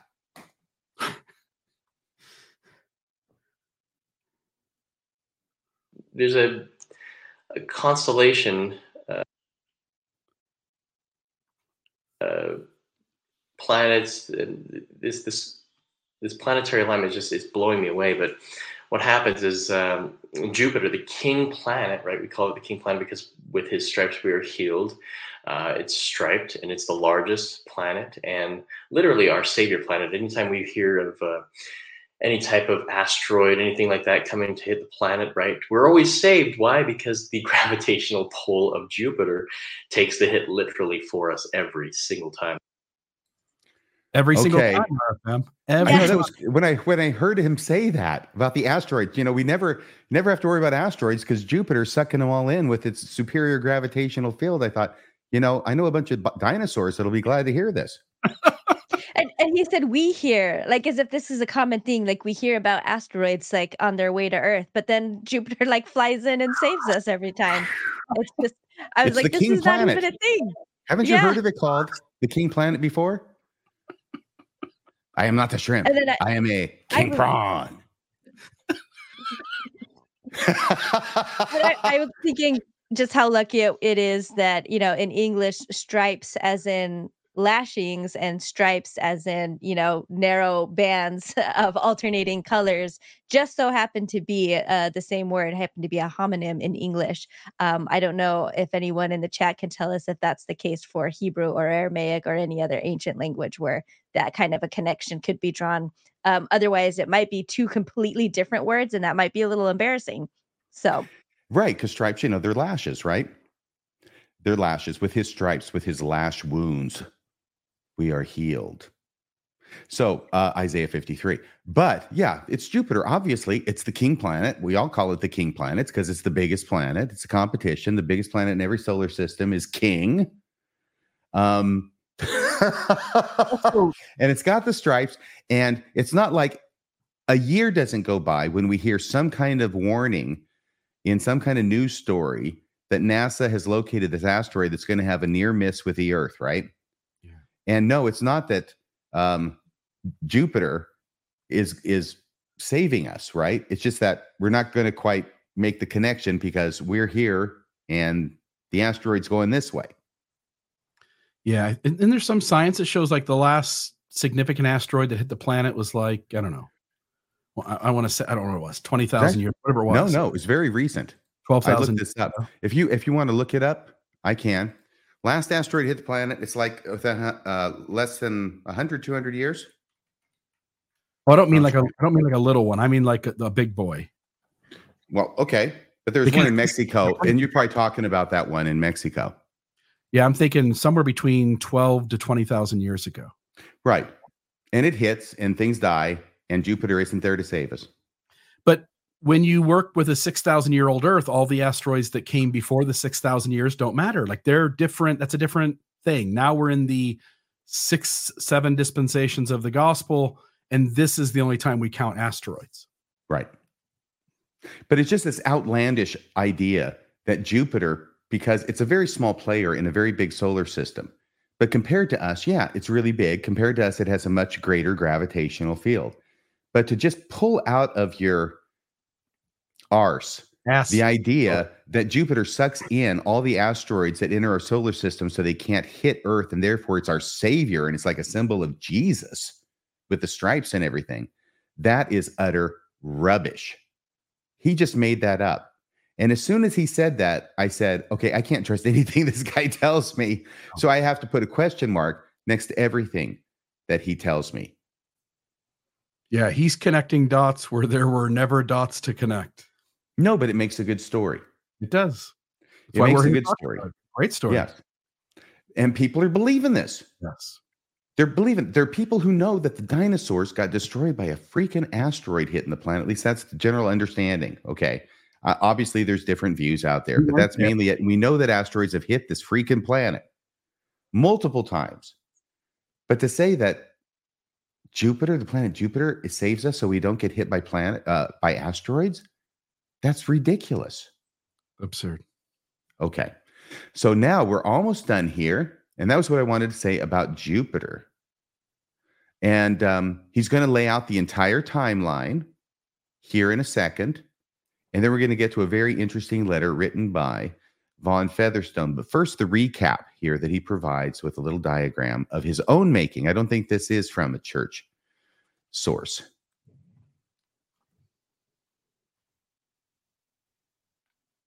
Okay, here's the timeline. 7-year tribulation, the seventh seal.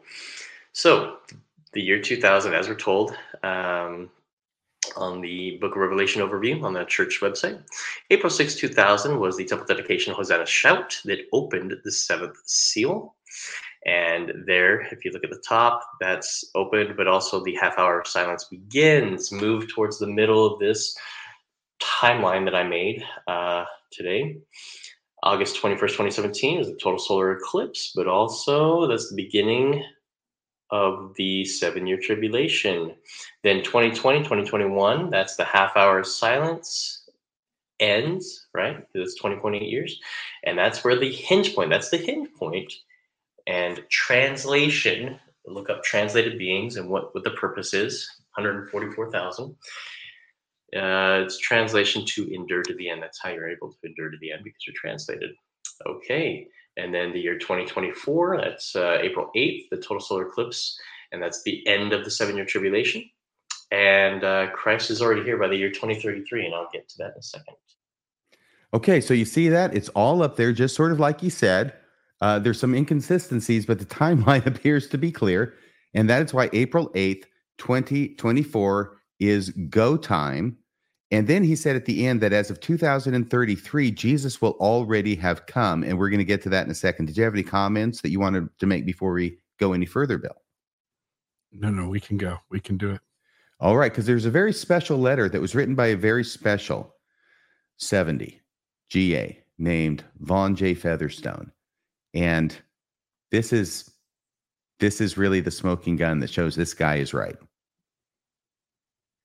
Did you doubt him all along? Never. Just about Jupiter.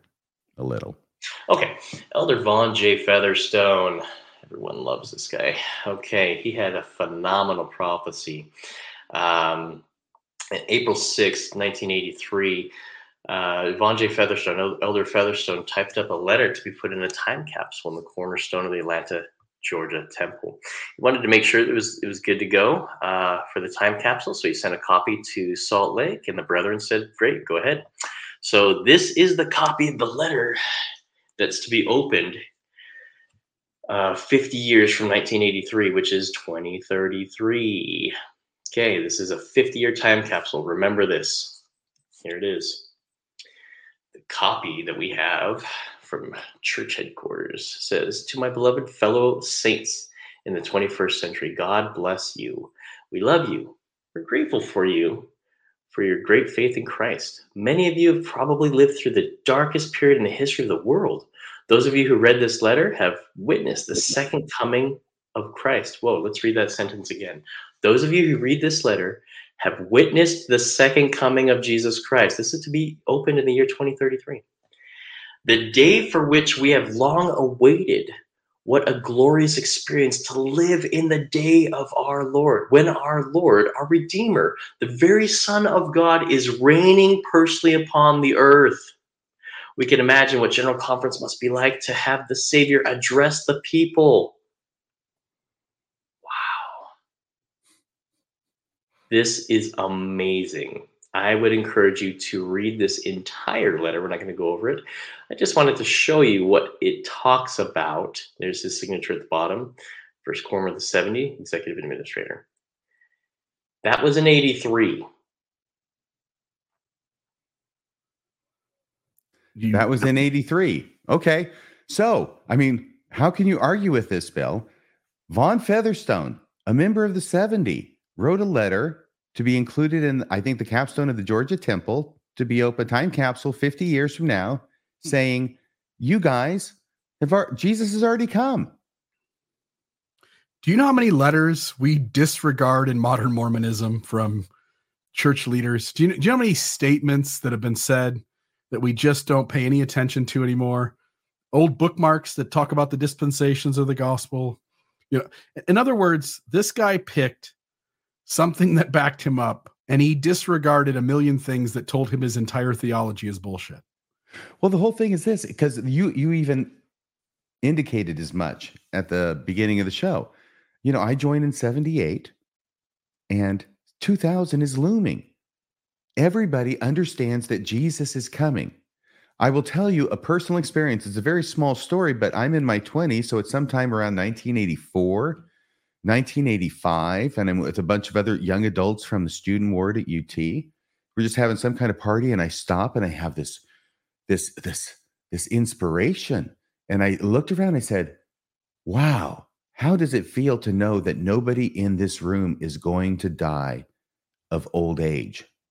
And everybody looked at me and said, wow, yeah. Isn't that nice? Everybody understood this. Von Featherstone understood this. It was people like him that I got the whole idea from in the first place, and other leaders in the church. So this is the entire zeitgeist, if I may use a German expression here. This is the spirit of the times in Mormonism. We know that Jesus is coming, and it's going to be right around 2000. So if he's going to write a letter, it's going to be open 33 years after the year 2000. Obviously, Jesus will have shown up. So he's using this as his rhetorical flourish that represents his real belief. Besides which, part of him's got to realize I'm not even going to be around in 2033, so I'm not going to have to answer for this if I'm wrong anyway. But yeah, I'm sure he believed it. But now it's being used, this idea of the zeitgeist of the pre-2000 Mormonism that you and I both experienced, and probably most people here in the audience, or many people in the audience experience, is now going to be used as a smoking gun to show that Jesus will have returned to the earth in his second coming and glory prior to 2033, maybe hanging heavy weights from slender threads. And if Jesus isn't back giving general conference talks by 2033, are we allowed to then use this same letter to show that the church isn't true? Or would apologists, of course, apologists already have their explanation for disregarding this letter because they can't have this guy making the video be right anyway. Right. But you know, we talked about this over the last couple of weeks on the show, that apologists are always setting up the argument so that the evidence either confirms the truth of the church or they have a loophole that they get to disregard the evidence. And I just want to say with this man, are you willing, whoever you are that created, he had some strange name. You tried to say it earlier, I think, and I do think you got it pretty close or right. Well, this man who made this 1 hour video, are you willing to acknowledge that if Christ isn't back by 2033, and most of us watching the show will still be alive then, if that doesn't happen, will you then leave the church and admit that the church isn't true? And the chances of that are almost always never, because the evidence only is important to you when it works one direction. Absolutely. And even if he says that right now, as soon as, it comes and goes and there's no Jesus, then he's going to not blame Jesus, not blame God, not blame the scriptural texts on which he based his calculations, but he will blame himself for getting the calculations wrong. And he'll do a recalculation and give us a new date. He will reconfigure his mathematical problem, and now it is 2043, and now he knows that's the date. And by the way, this is played out in numerous religions. When the Jehovah's Witnesses said that Christ was coming back in 90, and then they said he was coming back again in 1914. In each instance that it didn't happen, the backfire effect kicked in, and the Jehovah's Witnesses, a few left, but the majority of them, they're in the degree of which they believed was more significant. They've done research on this. They've done studies that show when someone says a prophecy within a religion and that prophecy does not come true, the majority of believers actually believe even more so after the failed prophecy than before. And it's played out in Mormonism a few times as well. I don't know if you were going to mention it sometime tonight, and I'll leave it to you if you were, but the whole idea of Joseph Smith. I think don't they believe that Jesus did come? Like, they have an explanation for why the 1914 did happen. That's my understanding. He's circling in the atmosphere somewhere. Right.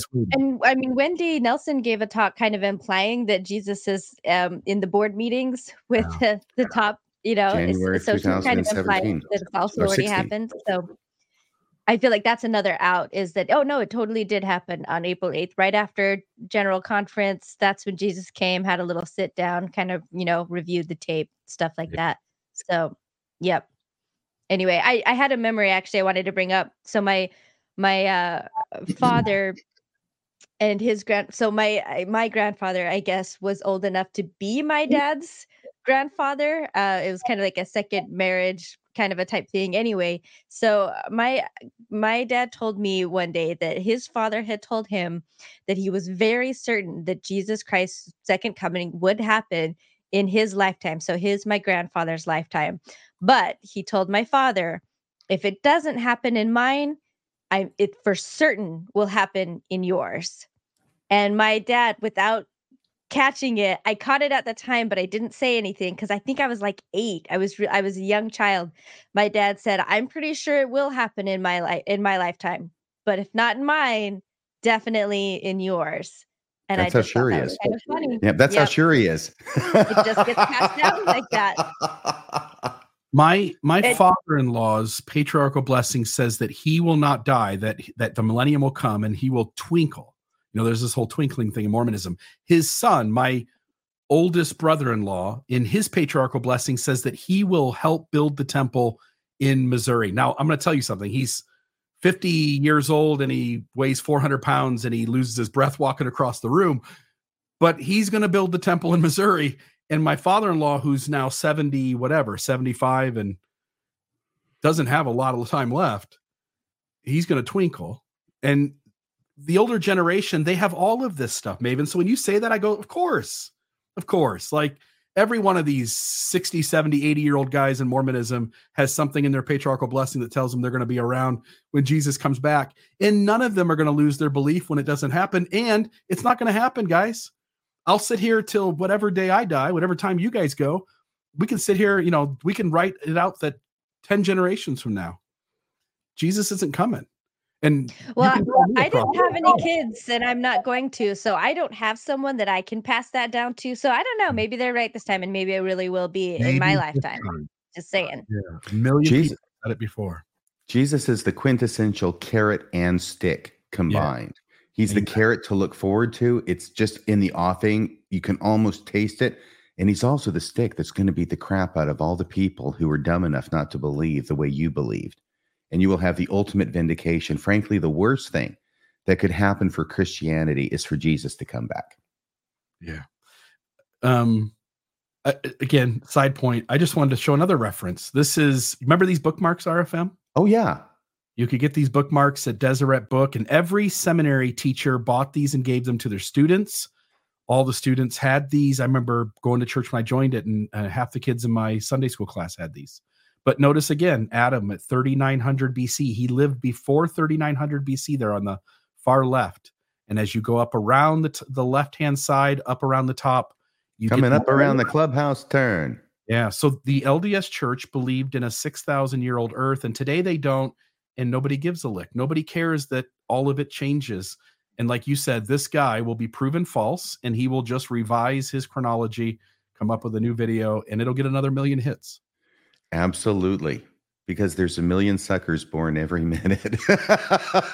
and to play on that, by the way, this guy gets a million hits to his video spouting absolute bullshit. and we get, 12 to 25,000, unless we're interviewing Cody Brown. We get 12 to 25,000 views on most of our stuff. And it reminded me of the comic. Like, if you can say bullshit, you're just much more likely to get a line of people ready to listen. And when we tell unpleasant truths that might force people to revise their testimonies in a way that has them stepping back from some degree of faith in the church, nobody wants to get in line for that one. We few, we happy few, we band of brothers.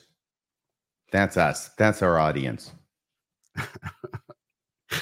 A million. Yes.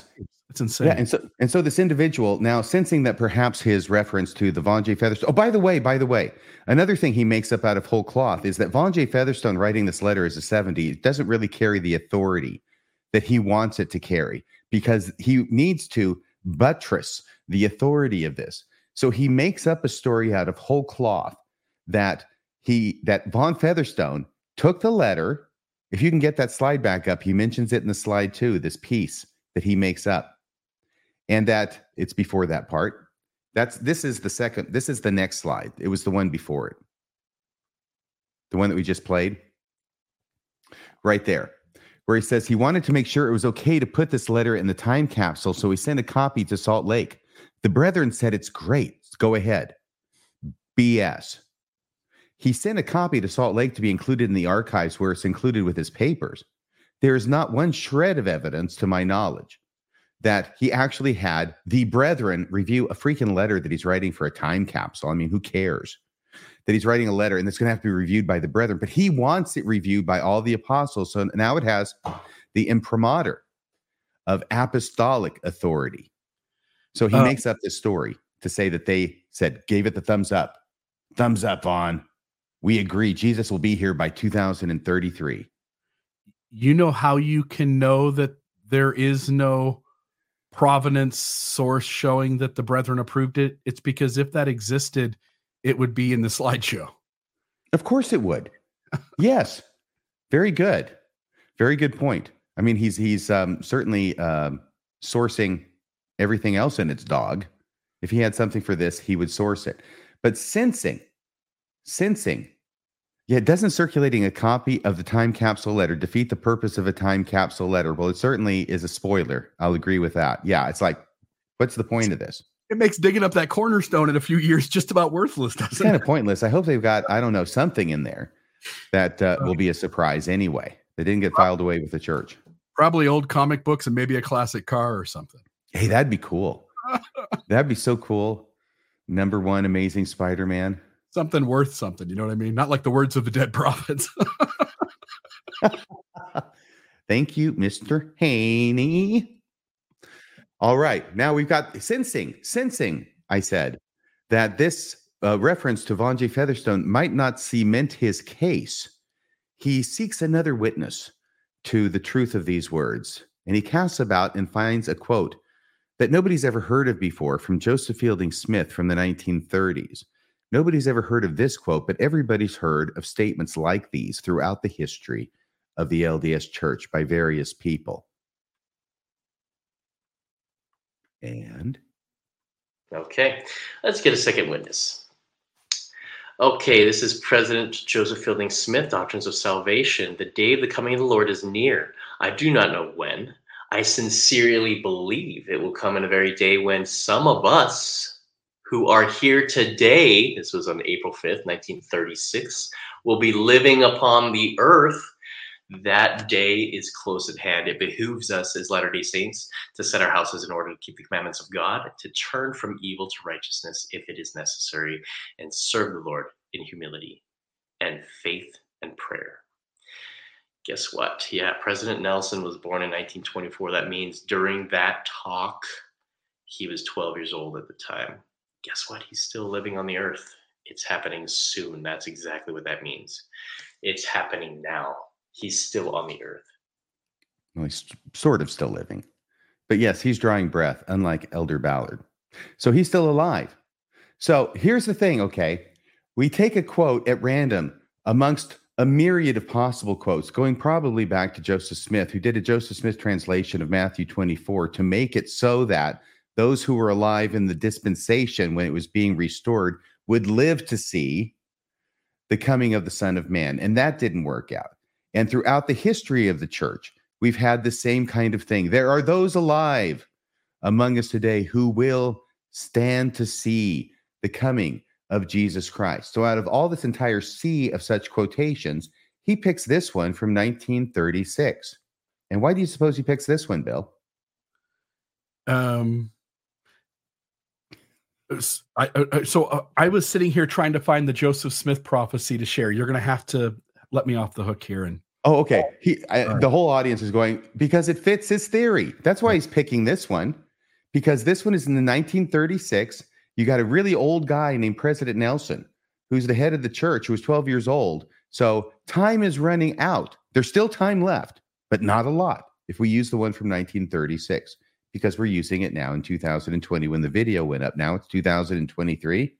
Okay, time is getting short, and this is all designed to make it line up with these two freaking, solar eclipses and 2024 and April 8th, and Jesus is definitely going to be here before 2033 when we open up the time capsule and reread the original of the letter by Von Featherstone, which still will not have been fulfilled.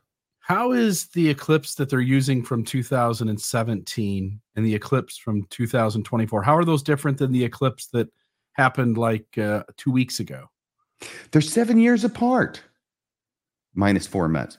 And they go across the United States and they make a cross and they hit 7 Salems, Bill. Are you being intentionally dense here? Can't you see the difference? Why? And this is what I was trying to find.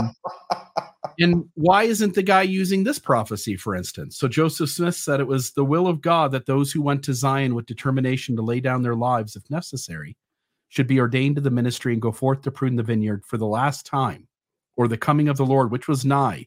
Even 56 years should wind up the scene, right? Yes. And then Smith goes on further. And this is Fair Mormon, by the way. And they, of course, go, well, we don't have any idea what winding up scene could mean. It could mean anything. And Joseph never really told us. And when he asked the Lord, here's what the Lord told him.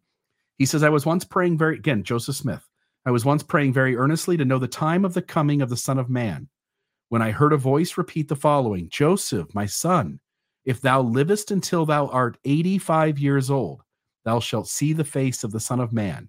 Therefore, let this suffice and trouble me no more in this matter.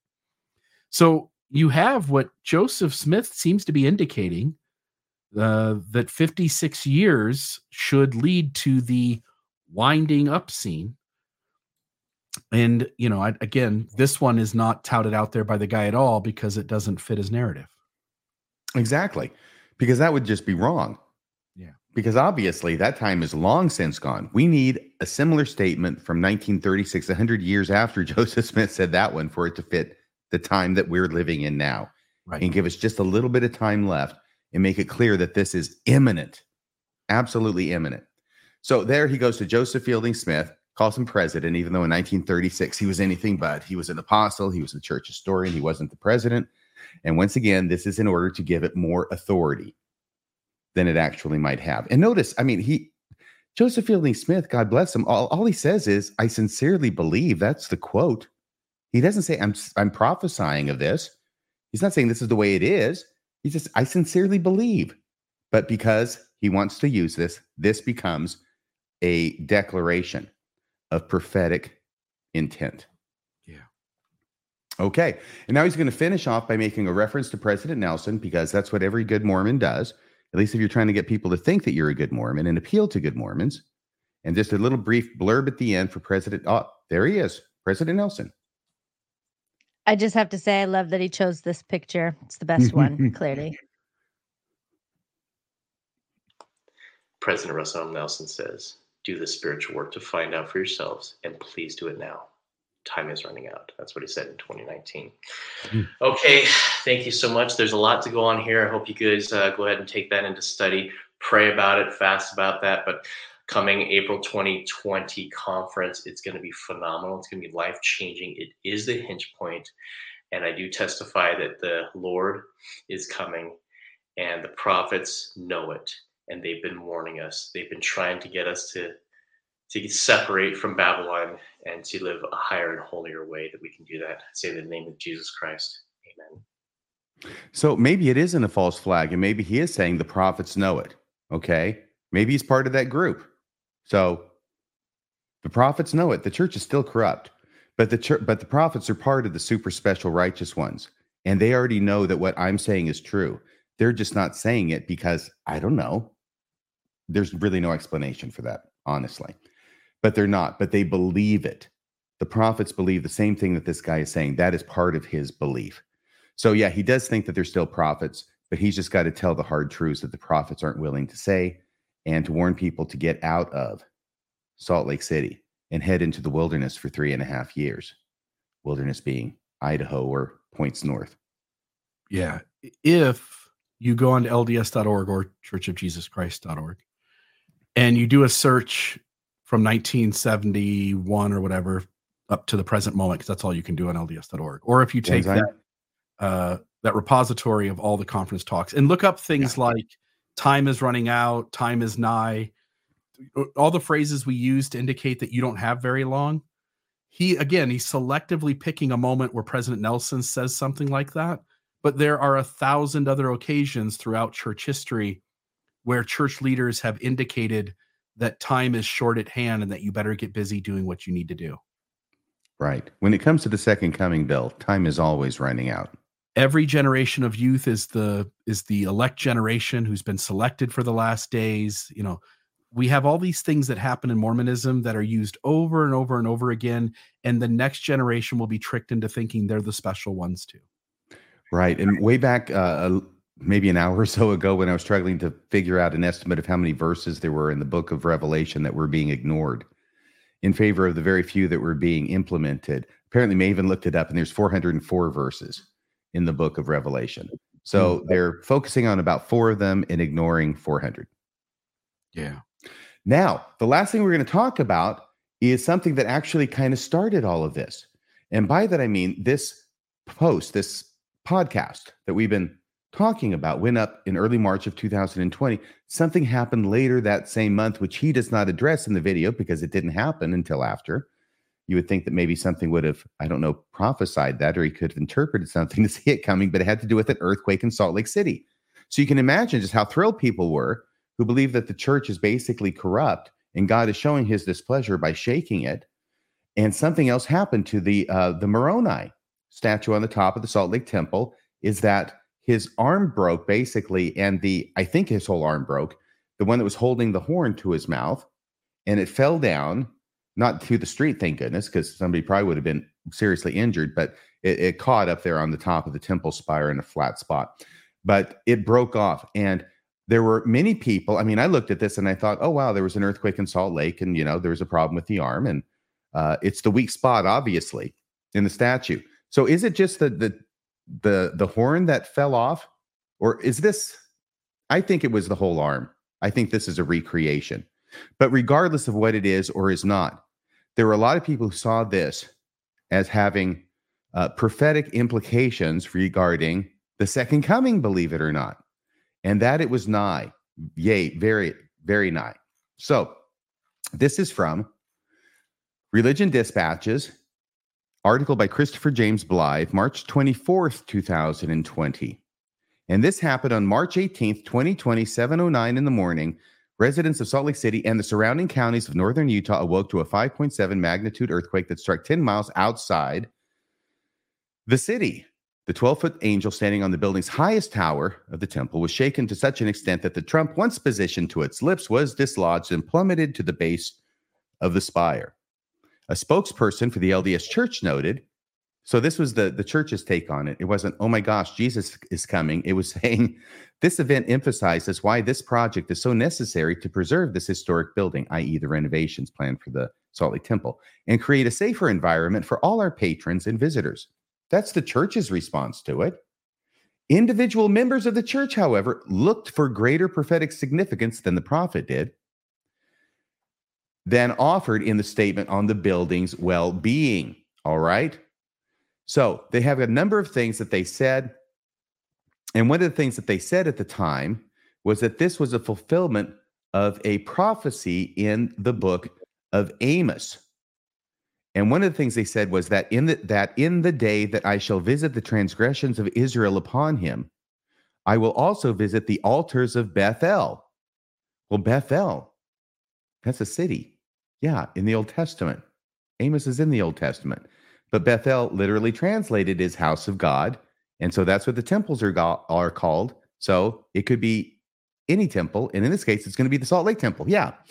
The prophecy goes on. It says, I will also visit the altars of Bethel, and the horns of the altar shall be cut off and fall to the ground.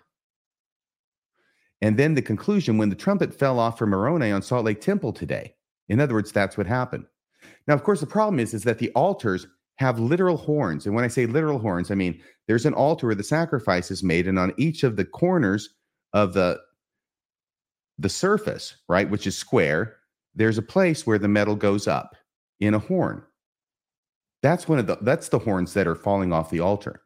So to take this now and to apply it to a horn that's being blown by an angel Moroni on the top of the temple and falling because of an earthquake might seem to be a little bit of a stretch, but there were a lot of people who believe this.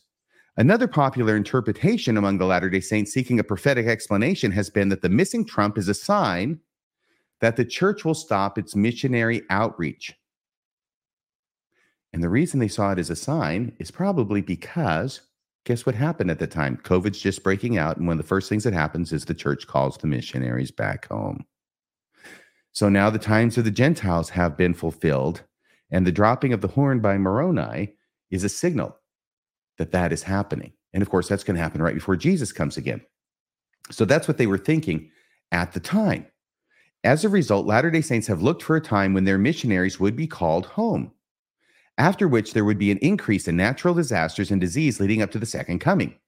2 days later, after the horn dropping, COVID-19 brought about what some have already begun to see as the fulfillment of this prophecy, with the church's announcement that in the coming weeks, based upon world conditions, substantial numbers of missionaries will likely need to be returned to their home nations to continue their service.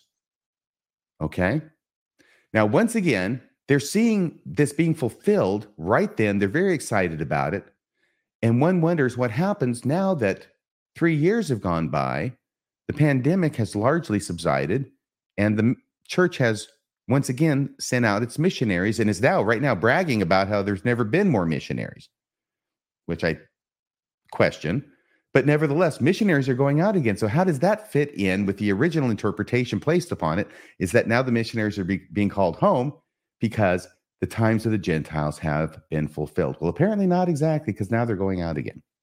And once again, this is the idea of the moving target of history, or the future as it reveals itself and becomes history. And then the prophecies and the predictions have to be modified as events unfold and change from what was originally thought would happen. Any thoughts there, Bill? Because I'm going to talk about Rod Meldrum in a second. No, I don't have anything further. We're good. Okay. I'm looking at the Moroni statue. I made a little joke with you earlier, and I was trying to find, because somebody noted it, by the way, somebody noted it in the comments that the Moroni statue looks sort of inappropriate, like he could be doing something. I'll just put it up here on the screen really quick. Well, it's good to know that somebody in the live chat has as dirty a mind as you do, Bill. You're not alone.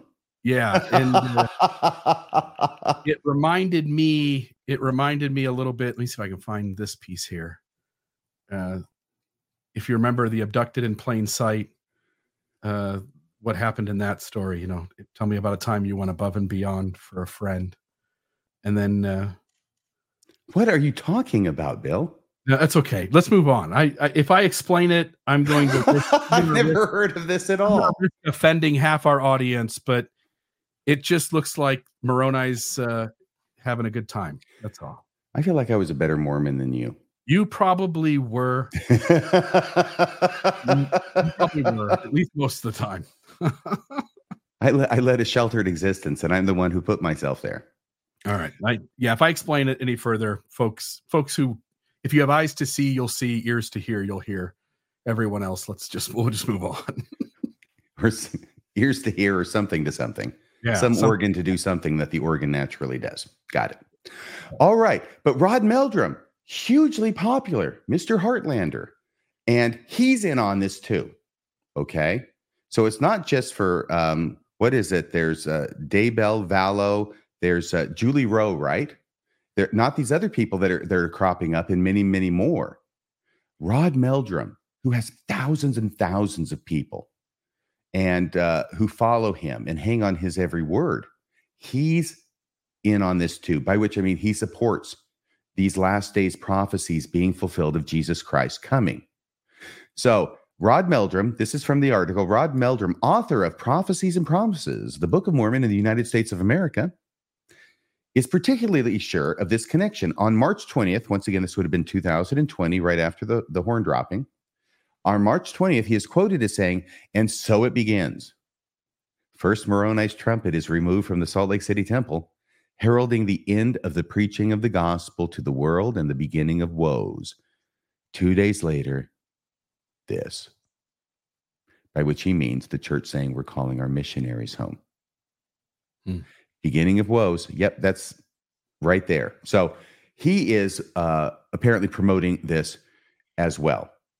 So I have a few conclusions, but the reason this is important is because 1 million views. There are lots and lots of Mormons, courtesy of these people who are promoting it, up to and including Rod Meldrum, and I say that in terms of his popularity, who are buying into this, and people who really believe it and take it really seriously are really picking up their bags and moving. And some of them are taking their children, even maybe against their will, out of the strike zone. And they're heading up to the place where the people are going to be gathering with their white tents, and they're going to be building their community, and they're going to be waiting for the second coming, which is going to come probably on April 8th. But if it doesn't come on April 8th, it's certainly got to happen before 1933. And I say April 8th of 2024 for those watching from the future next year. And there will be those of you who are watching from the future, because guess what? Jesus isn't going to come back on that day. But there are many people who believe that he will, and hopefully are taking the time to go through a lot of these building blocks of why it is they think so, will help the audience understand why it is people are believing this and why it is that it's coming to such a boil. And we're having these strange stories about people leaving because they do believe this. And also, finally, hopefully giving us some talking points that we can talk to our friends who believe this and help them understand as best we're able, or as best as they're able to receive it, that the scriptures that they're predicating these beliefs on don't necessarily predicate the beliefs that they're attributing to them. All right. Sweet. I've got a few phone calls in the call bank if we want to take those. Absolutely. Sweet. Maybe we'll have a believer call in. That would be nice. One who believes that this is going to happen very shortly. So let's find out. I think we've got a Tim. Tim, are you there? Ooh, let me try one more thing here and see if this works. Tim, are you there? I think you put the wrong person on. Well, it said Tim, but go ahead. What's the name? I think you put the wrong person. My name is M. Gunter. I'm a third-year undergraduate at the University of Virginia. Sweet. Go ahead. You're on Mormonism Live. Hi. Yeah, I'm a third-year major in anthropology here at UVA, and as I approach my fourth year, I've been starting to think a lot about what I'm going to do my undergraduate thesis on. And ironically, I started getting really Mormonism a couple years ago. I realized very recently it would be very applicable. But before I get into research. I did just want to briefly mention that I was one of the few non-Mormons where I grew up in Buena Vista, Virginia, which y'all may recognize as being home to Southern Virginia University, which is basically just BYU in the middle of mountains. Yeah, BYU Junior. But anyways, yeah, I don't miss that place. But it's got a new president, Bonnie Cordon. I haven't quite figured out exactly what research question I'm going to pursue. But the exceedingly topical nature of the surge and end beliefs that y'all were discussing this evening is definitely pointing towards a project that would help us understand the patterns and trends surrounding these. In my research is particularly involved with like anthropology. So you're looking at like healthcare, but also in this case, I'm really particularly interested in the relationship of gender and sexuality pertains to women in like these experiences and time stuff. Like, I don't know, it's just, I just keep coming back to the question about where that pattern comes exactly. I will tell you, honestly, there was this periodic clicking in your call that made it difficult to follow, and I apologize. I understood that you asked a question. I understood that you were talking about attending the University of Virginia. You're in your third year. You're an anthropology major, and you're looking at doing your dissertation or whatever that major project was. And then I kind of lost the thread. Maven, did you follow it any better? No, so I heard you asking about a pattern and talking about women at play at this, but I didn't hear what pattern it is you're talking about. Could you say that again and maybe say it slower just so it can get through the clicks that are coming through? Yeah, sorry. Live in a military airfield, actually, but so what pattern? What's the pattern? Experiences. I'm sorry. Go ahead. Okay. So I'm really interested in like the relationship with men insofar as it pertains to these like near-death experiences, like the Blaise Thibodeau. Like, why is it so often that we're seeing that it becomes women that end up as followers of men in, you know, like the Lori Vallow station and then like the Blaise Thibodeau? Like, I really want to try to figure out and understand where that relationship is from. Like, what is the part of like the submissive nature of Mormonism itself to the paternal figure? Like, I don't know. That's one thing I've been, very interested in lately. Why women seem to be the direct followers of these movements? But men are too. So I don't know if there actually is a pattern, because I feel like it's just a lot of members believe it. And a lot of those members are men, like the guy doing this whole video who put all this stuff together. And then a lot of believers are women as well. So I guess I'm not seeing what's really a pattern here. I think it makes sense that there would be both men and women that follow this. So like with Spring Thibodeau, a lot of this came from, I think, her brother-in-law. There was also another man there who was hugely into this, and I think it might have even started with him that kind of spread to Spring and her family. So yeah, so I think I'm just seeing what I would naturally expect is that people are going to believe this, Mormons are going to believe this, and some of them will be men and some of them will be women. That's just my view. Oh, absolutely. Sorry, I should have been more clear. I'm trying to say I am interested particularly in the relationship of women within this movement. So looking at it like in the abstract of why, of like the certain. Sorry, it's really late here, but a lot of anthropology looks at like the role of women in movements. So that's kind of what I'm wanting to get at, possibly. It's like just women in this movement, if that makes sense. Yeah, I think like what role they play. Exactly. It does occur to me that we often talk about in Mormonism that the way a woman gets some notoriety in a patriarchy is by upholding the patriarchy, even if she is squashing other women, right? Even if she is running over the sort of free expression of other women in that patriarchy. And I imagine in some ways this is sort of similar in that for a woman to be part of these movements, if they're sort of the right-hand man of the person leading it, it gives them a sense of importance or value, in spite of the fact that maybe you and I would go like, this seems crazy. How does anybody fall for it? And I think people's motivations can be different, but often in male-led groups or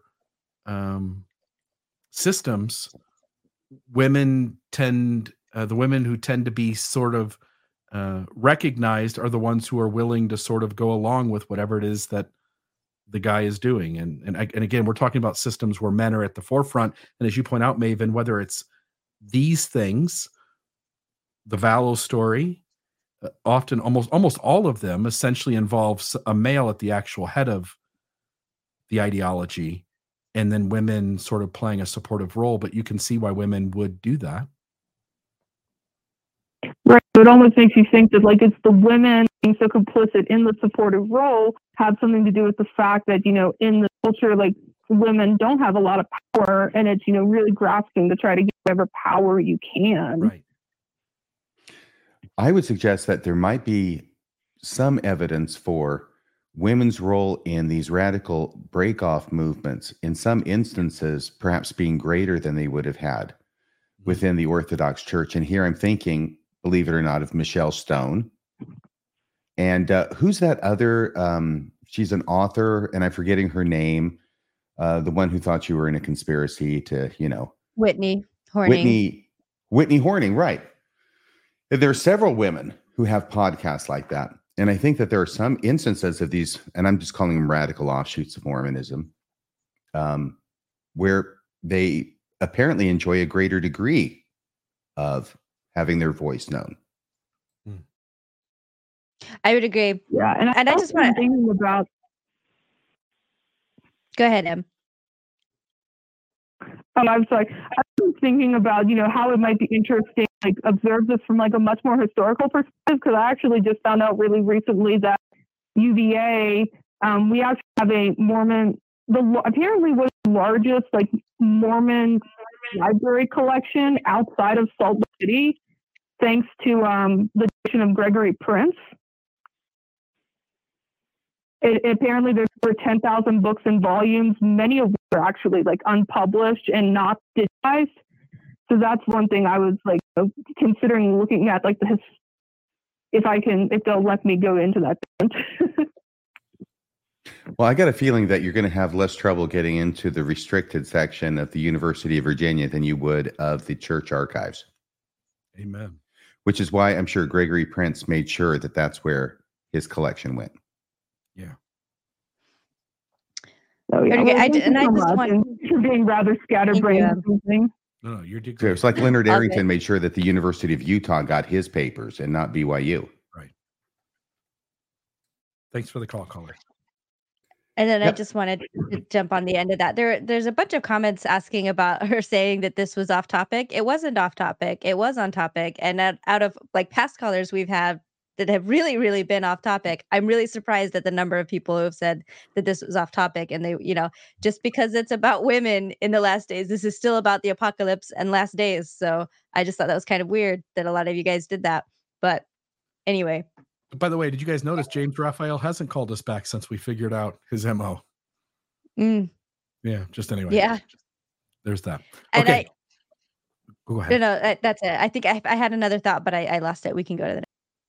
Okay, I think it might be a Joe. And by the way, if I get your name wrong, callers, it's because we have a computerized screening system that sort of tries to dictate your name down, whatever you tell the system, and sometimes it gets it wrong. But Joe, is that the name? Yep. Yeah, it's Joe. Great, Joe. You're on Mormonism So Live. First of all, before I get to the, sorry about that.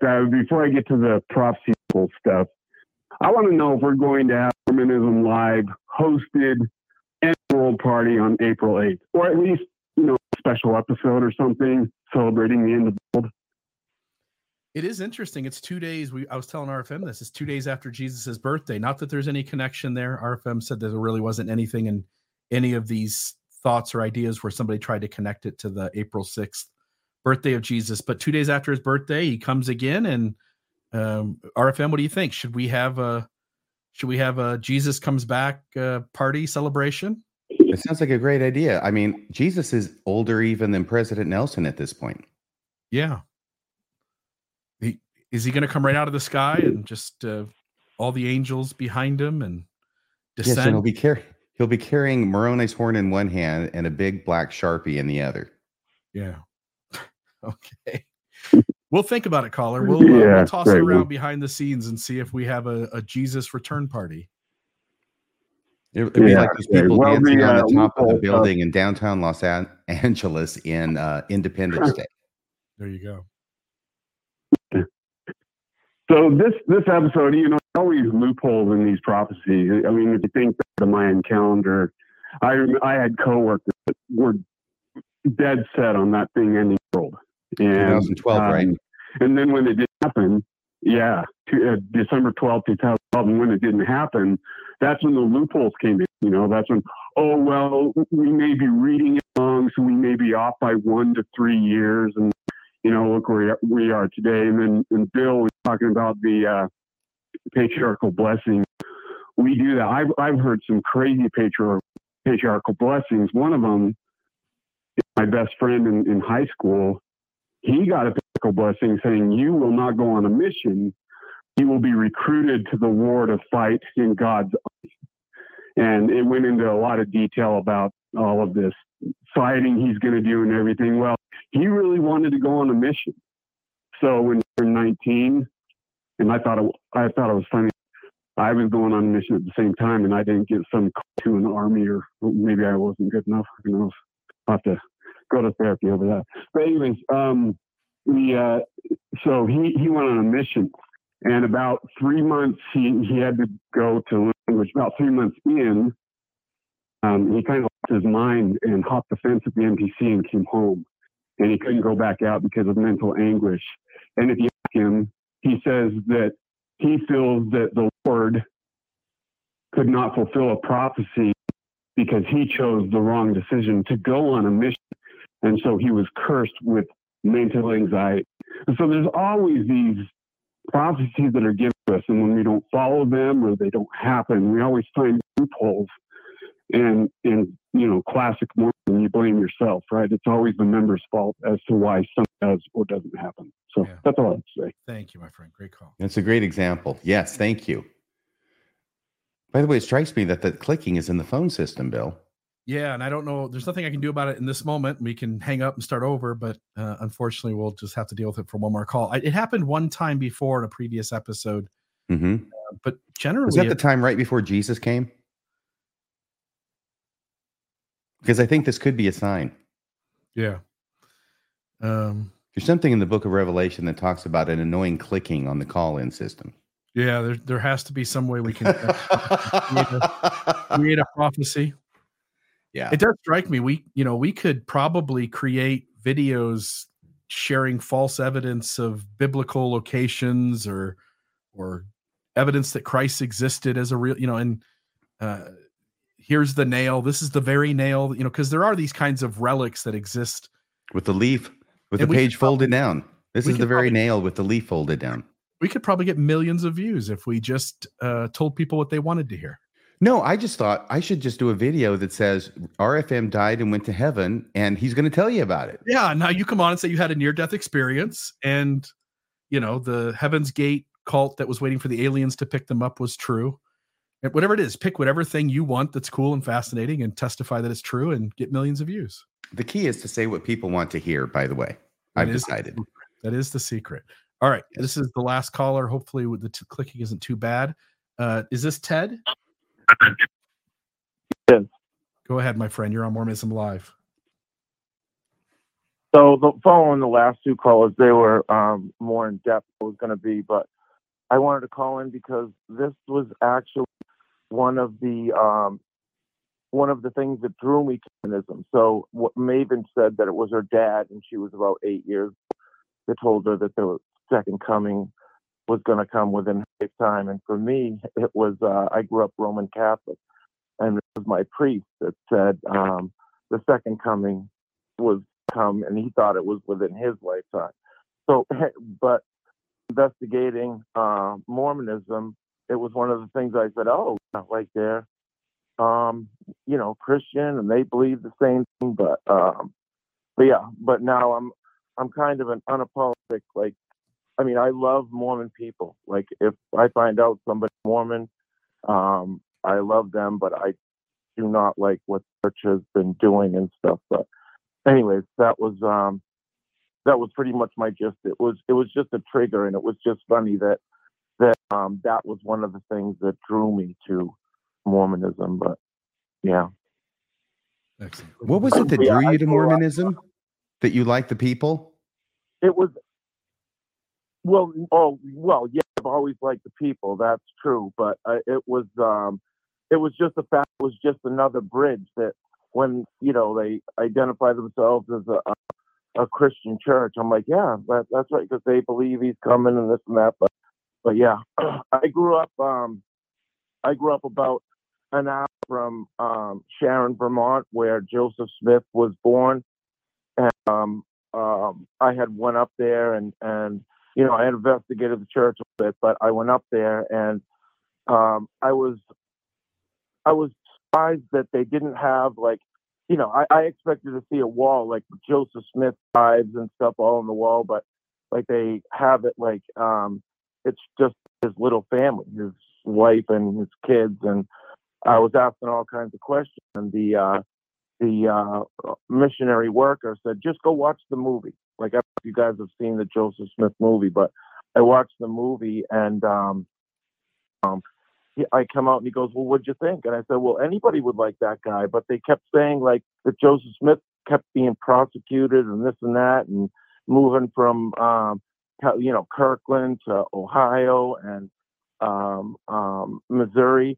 I said that they label it like they didn't know why he was moving. So they knew, like, like he created a bank that failed. He was all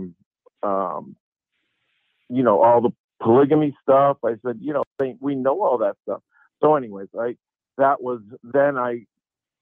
was just this point that got me into the church. But then when I started investigating it, I said, no, this isn't true. Then you found out what Paul Harvey calls the rest of the story. I love Paul Harvey. Oh, everybody loves Paul Harvey. But yeah. But see, but that one movie, like, showed me. So I went to the church for a few years. I was never baptized. That just proves I'm a critical thinker, though, and compared to that, you were fooled for over a decade, RFM. So that proves I'm more of a critical thinker than you, and that's why I'm a DC person. I think it's also in the book of Revelation that Ted is a better critical thinker than RFM.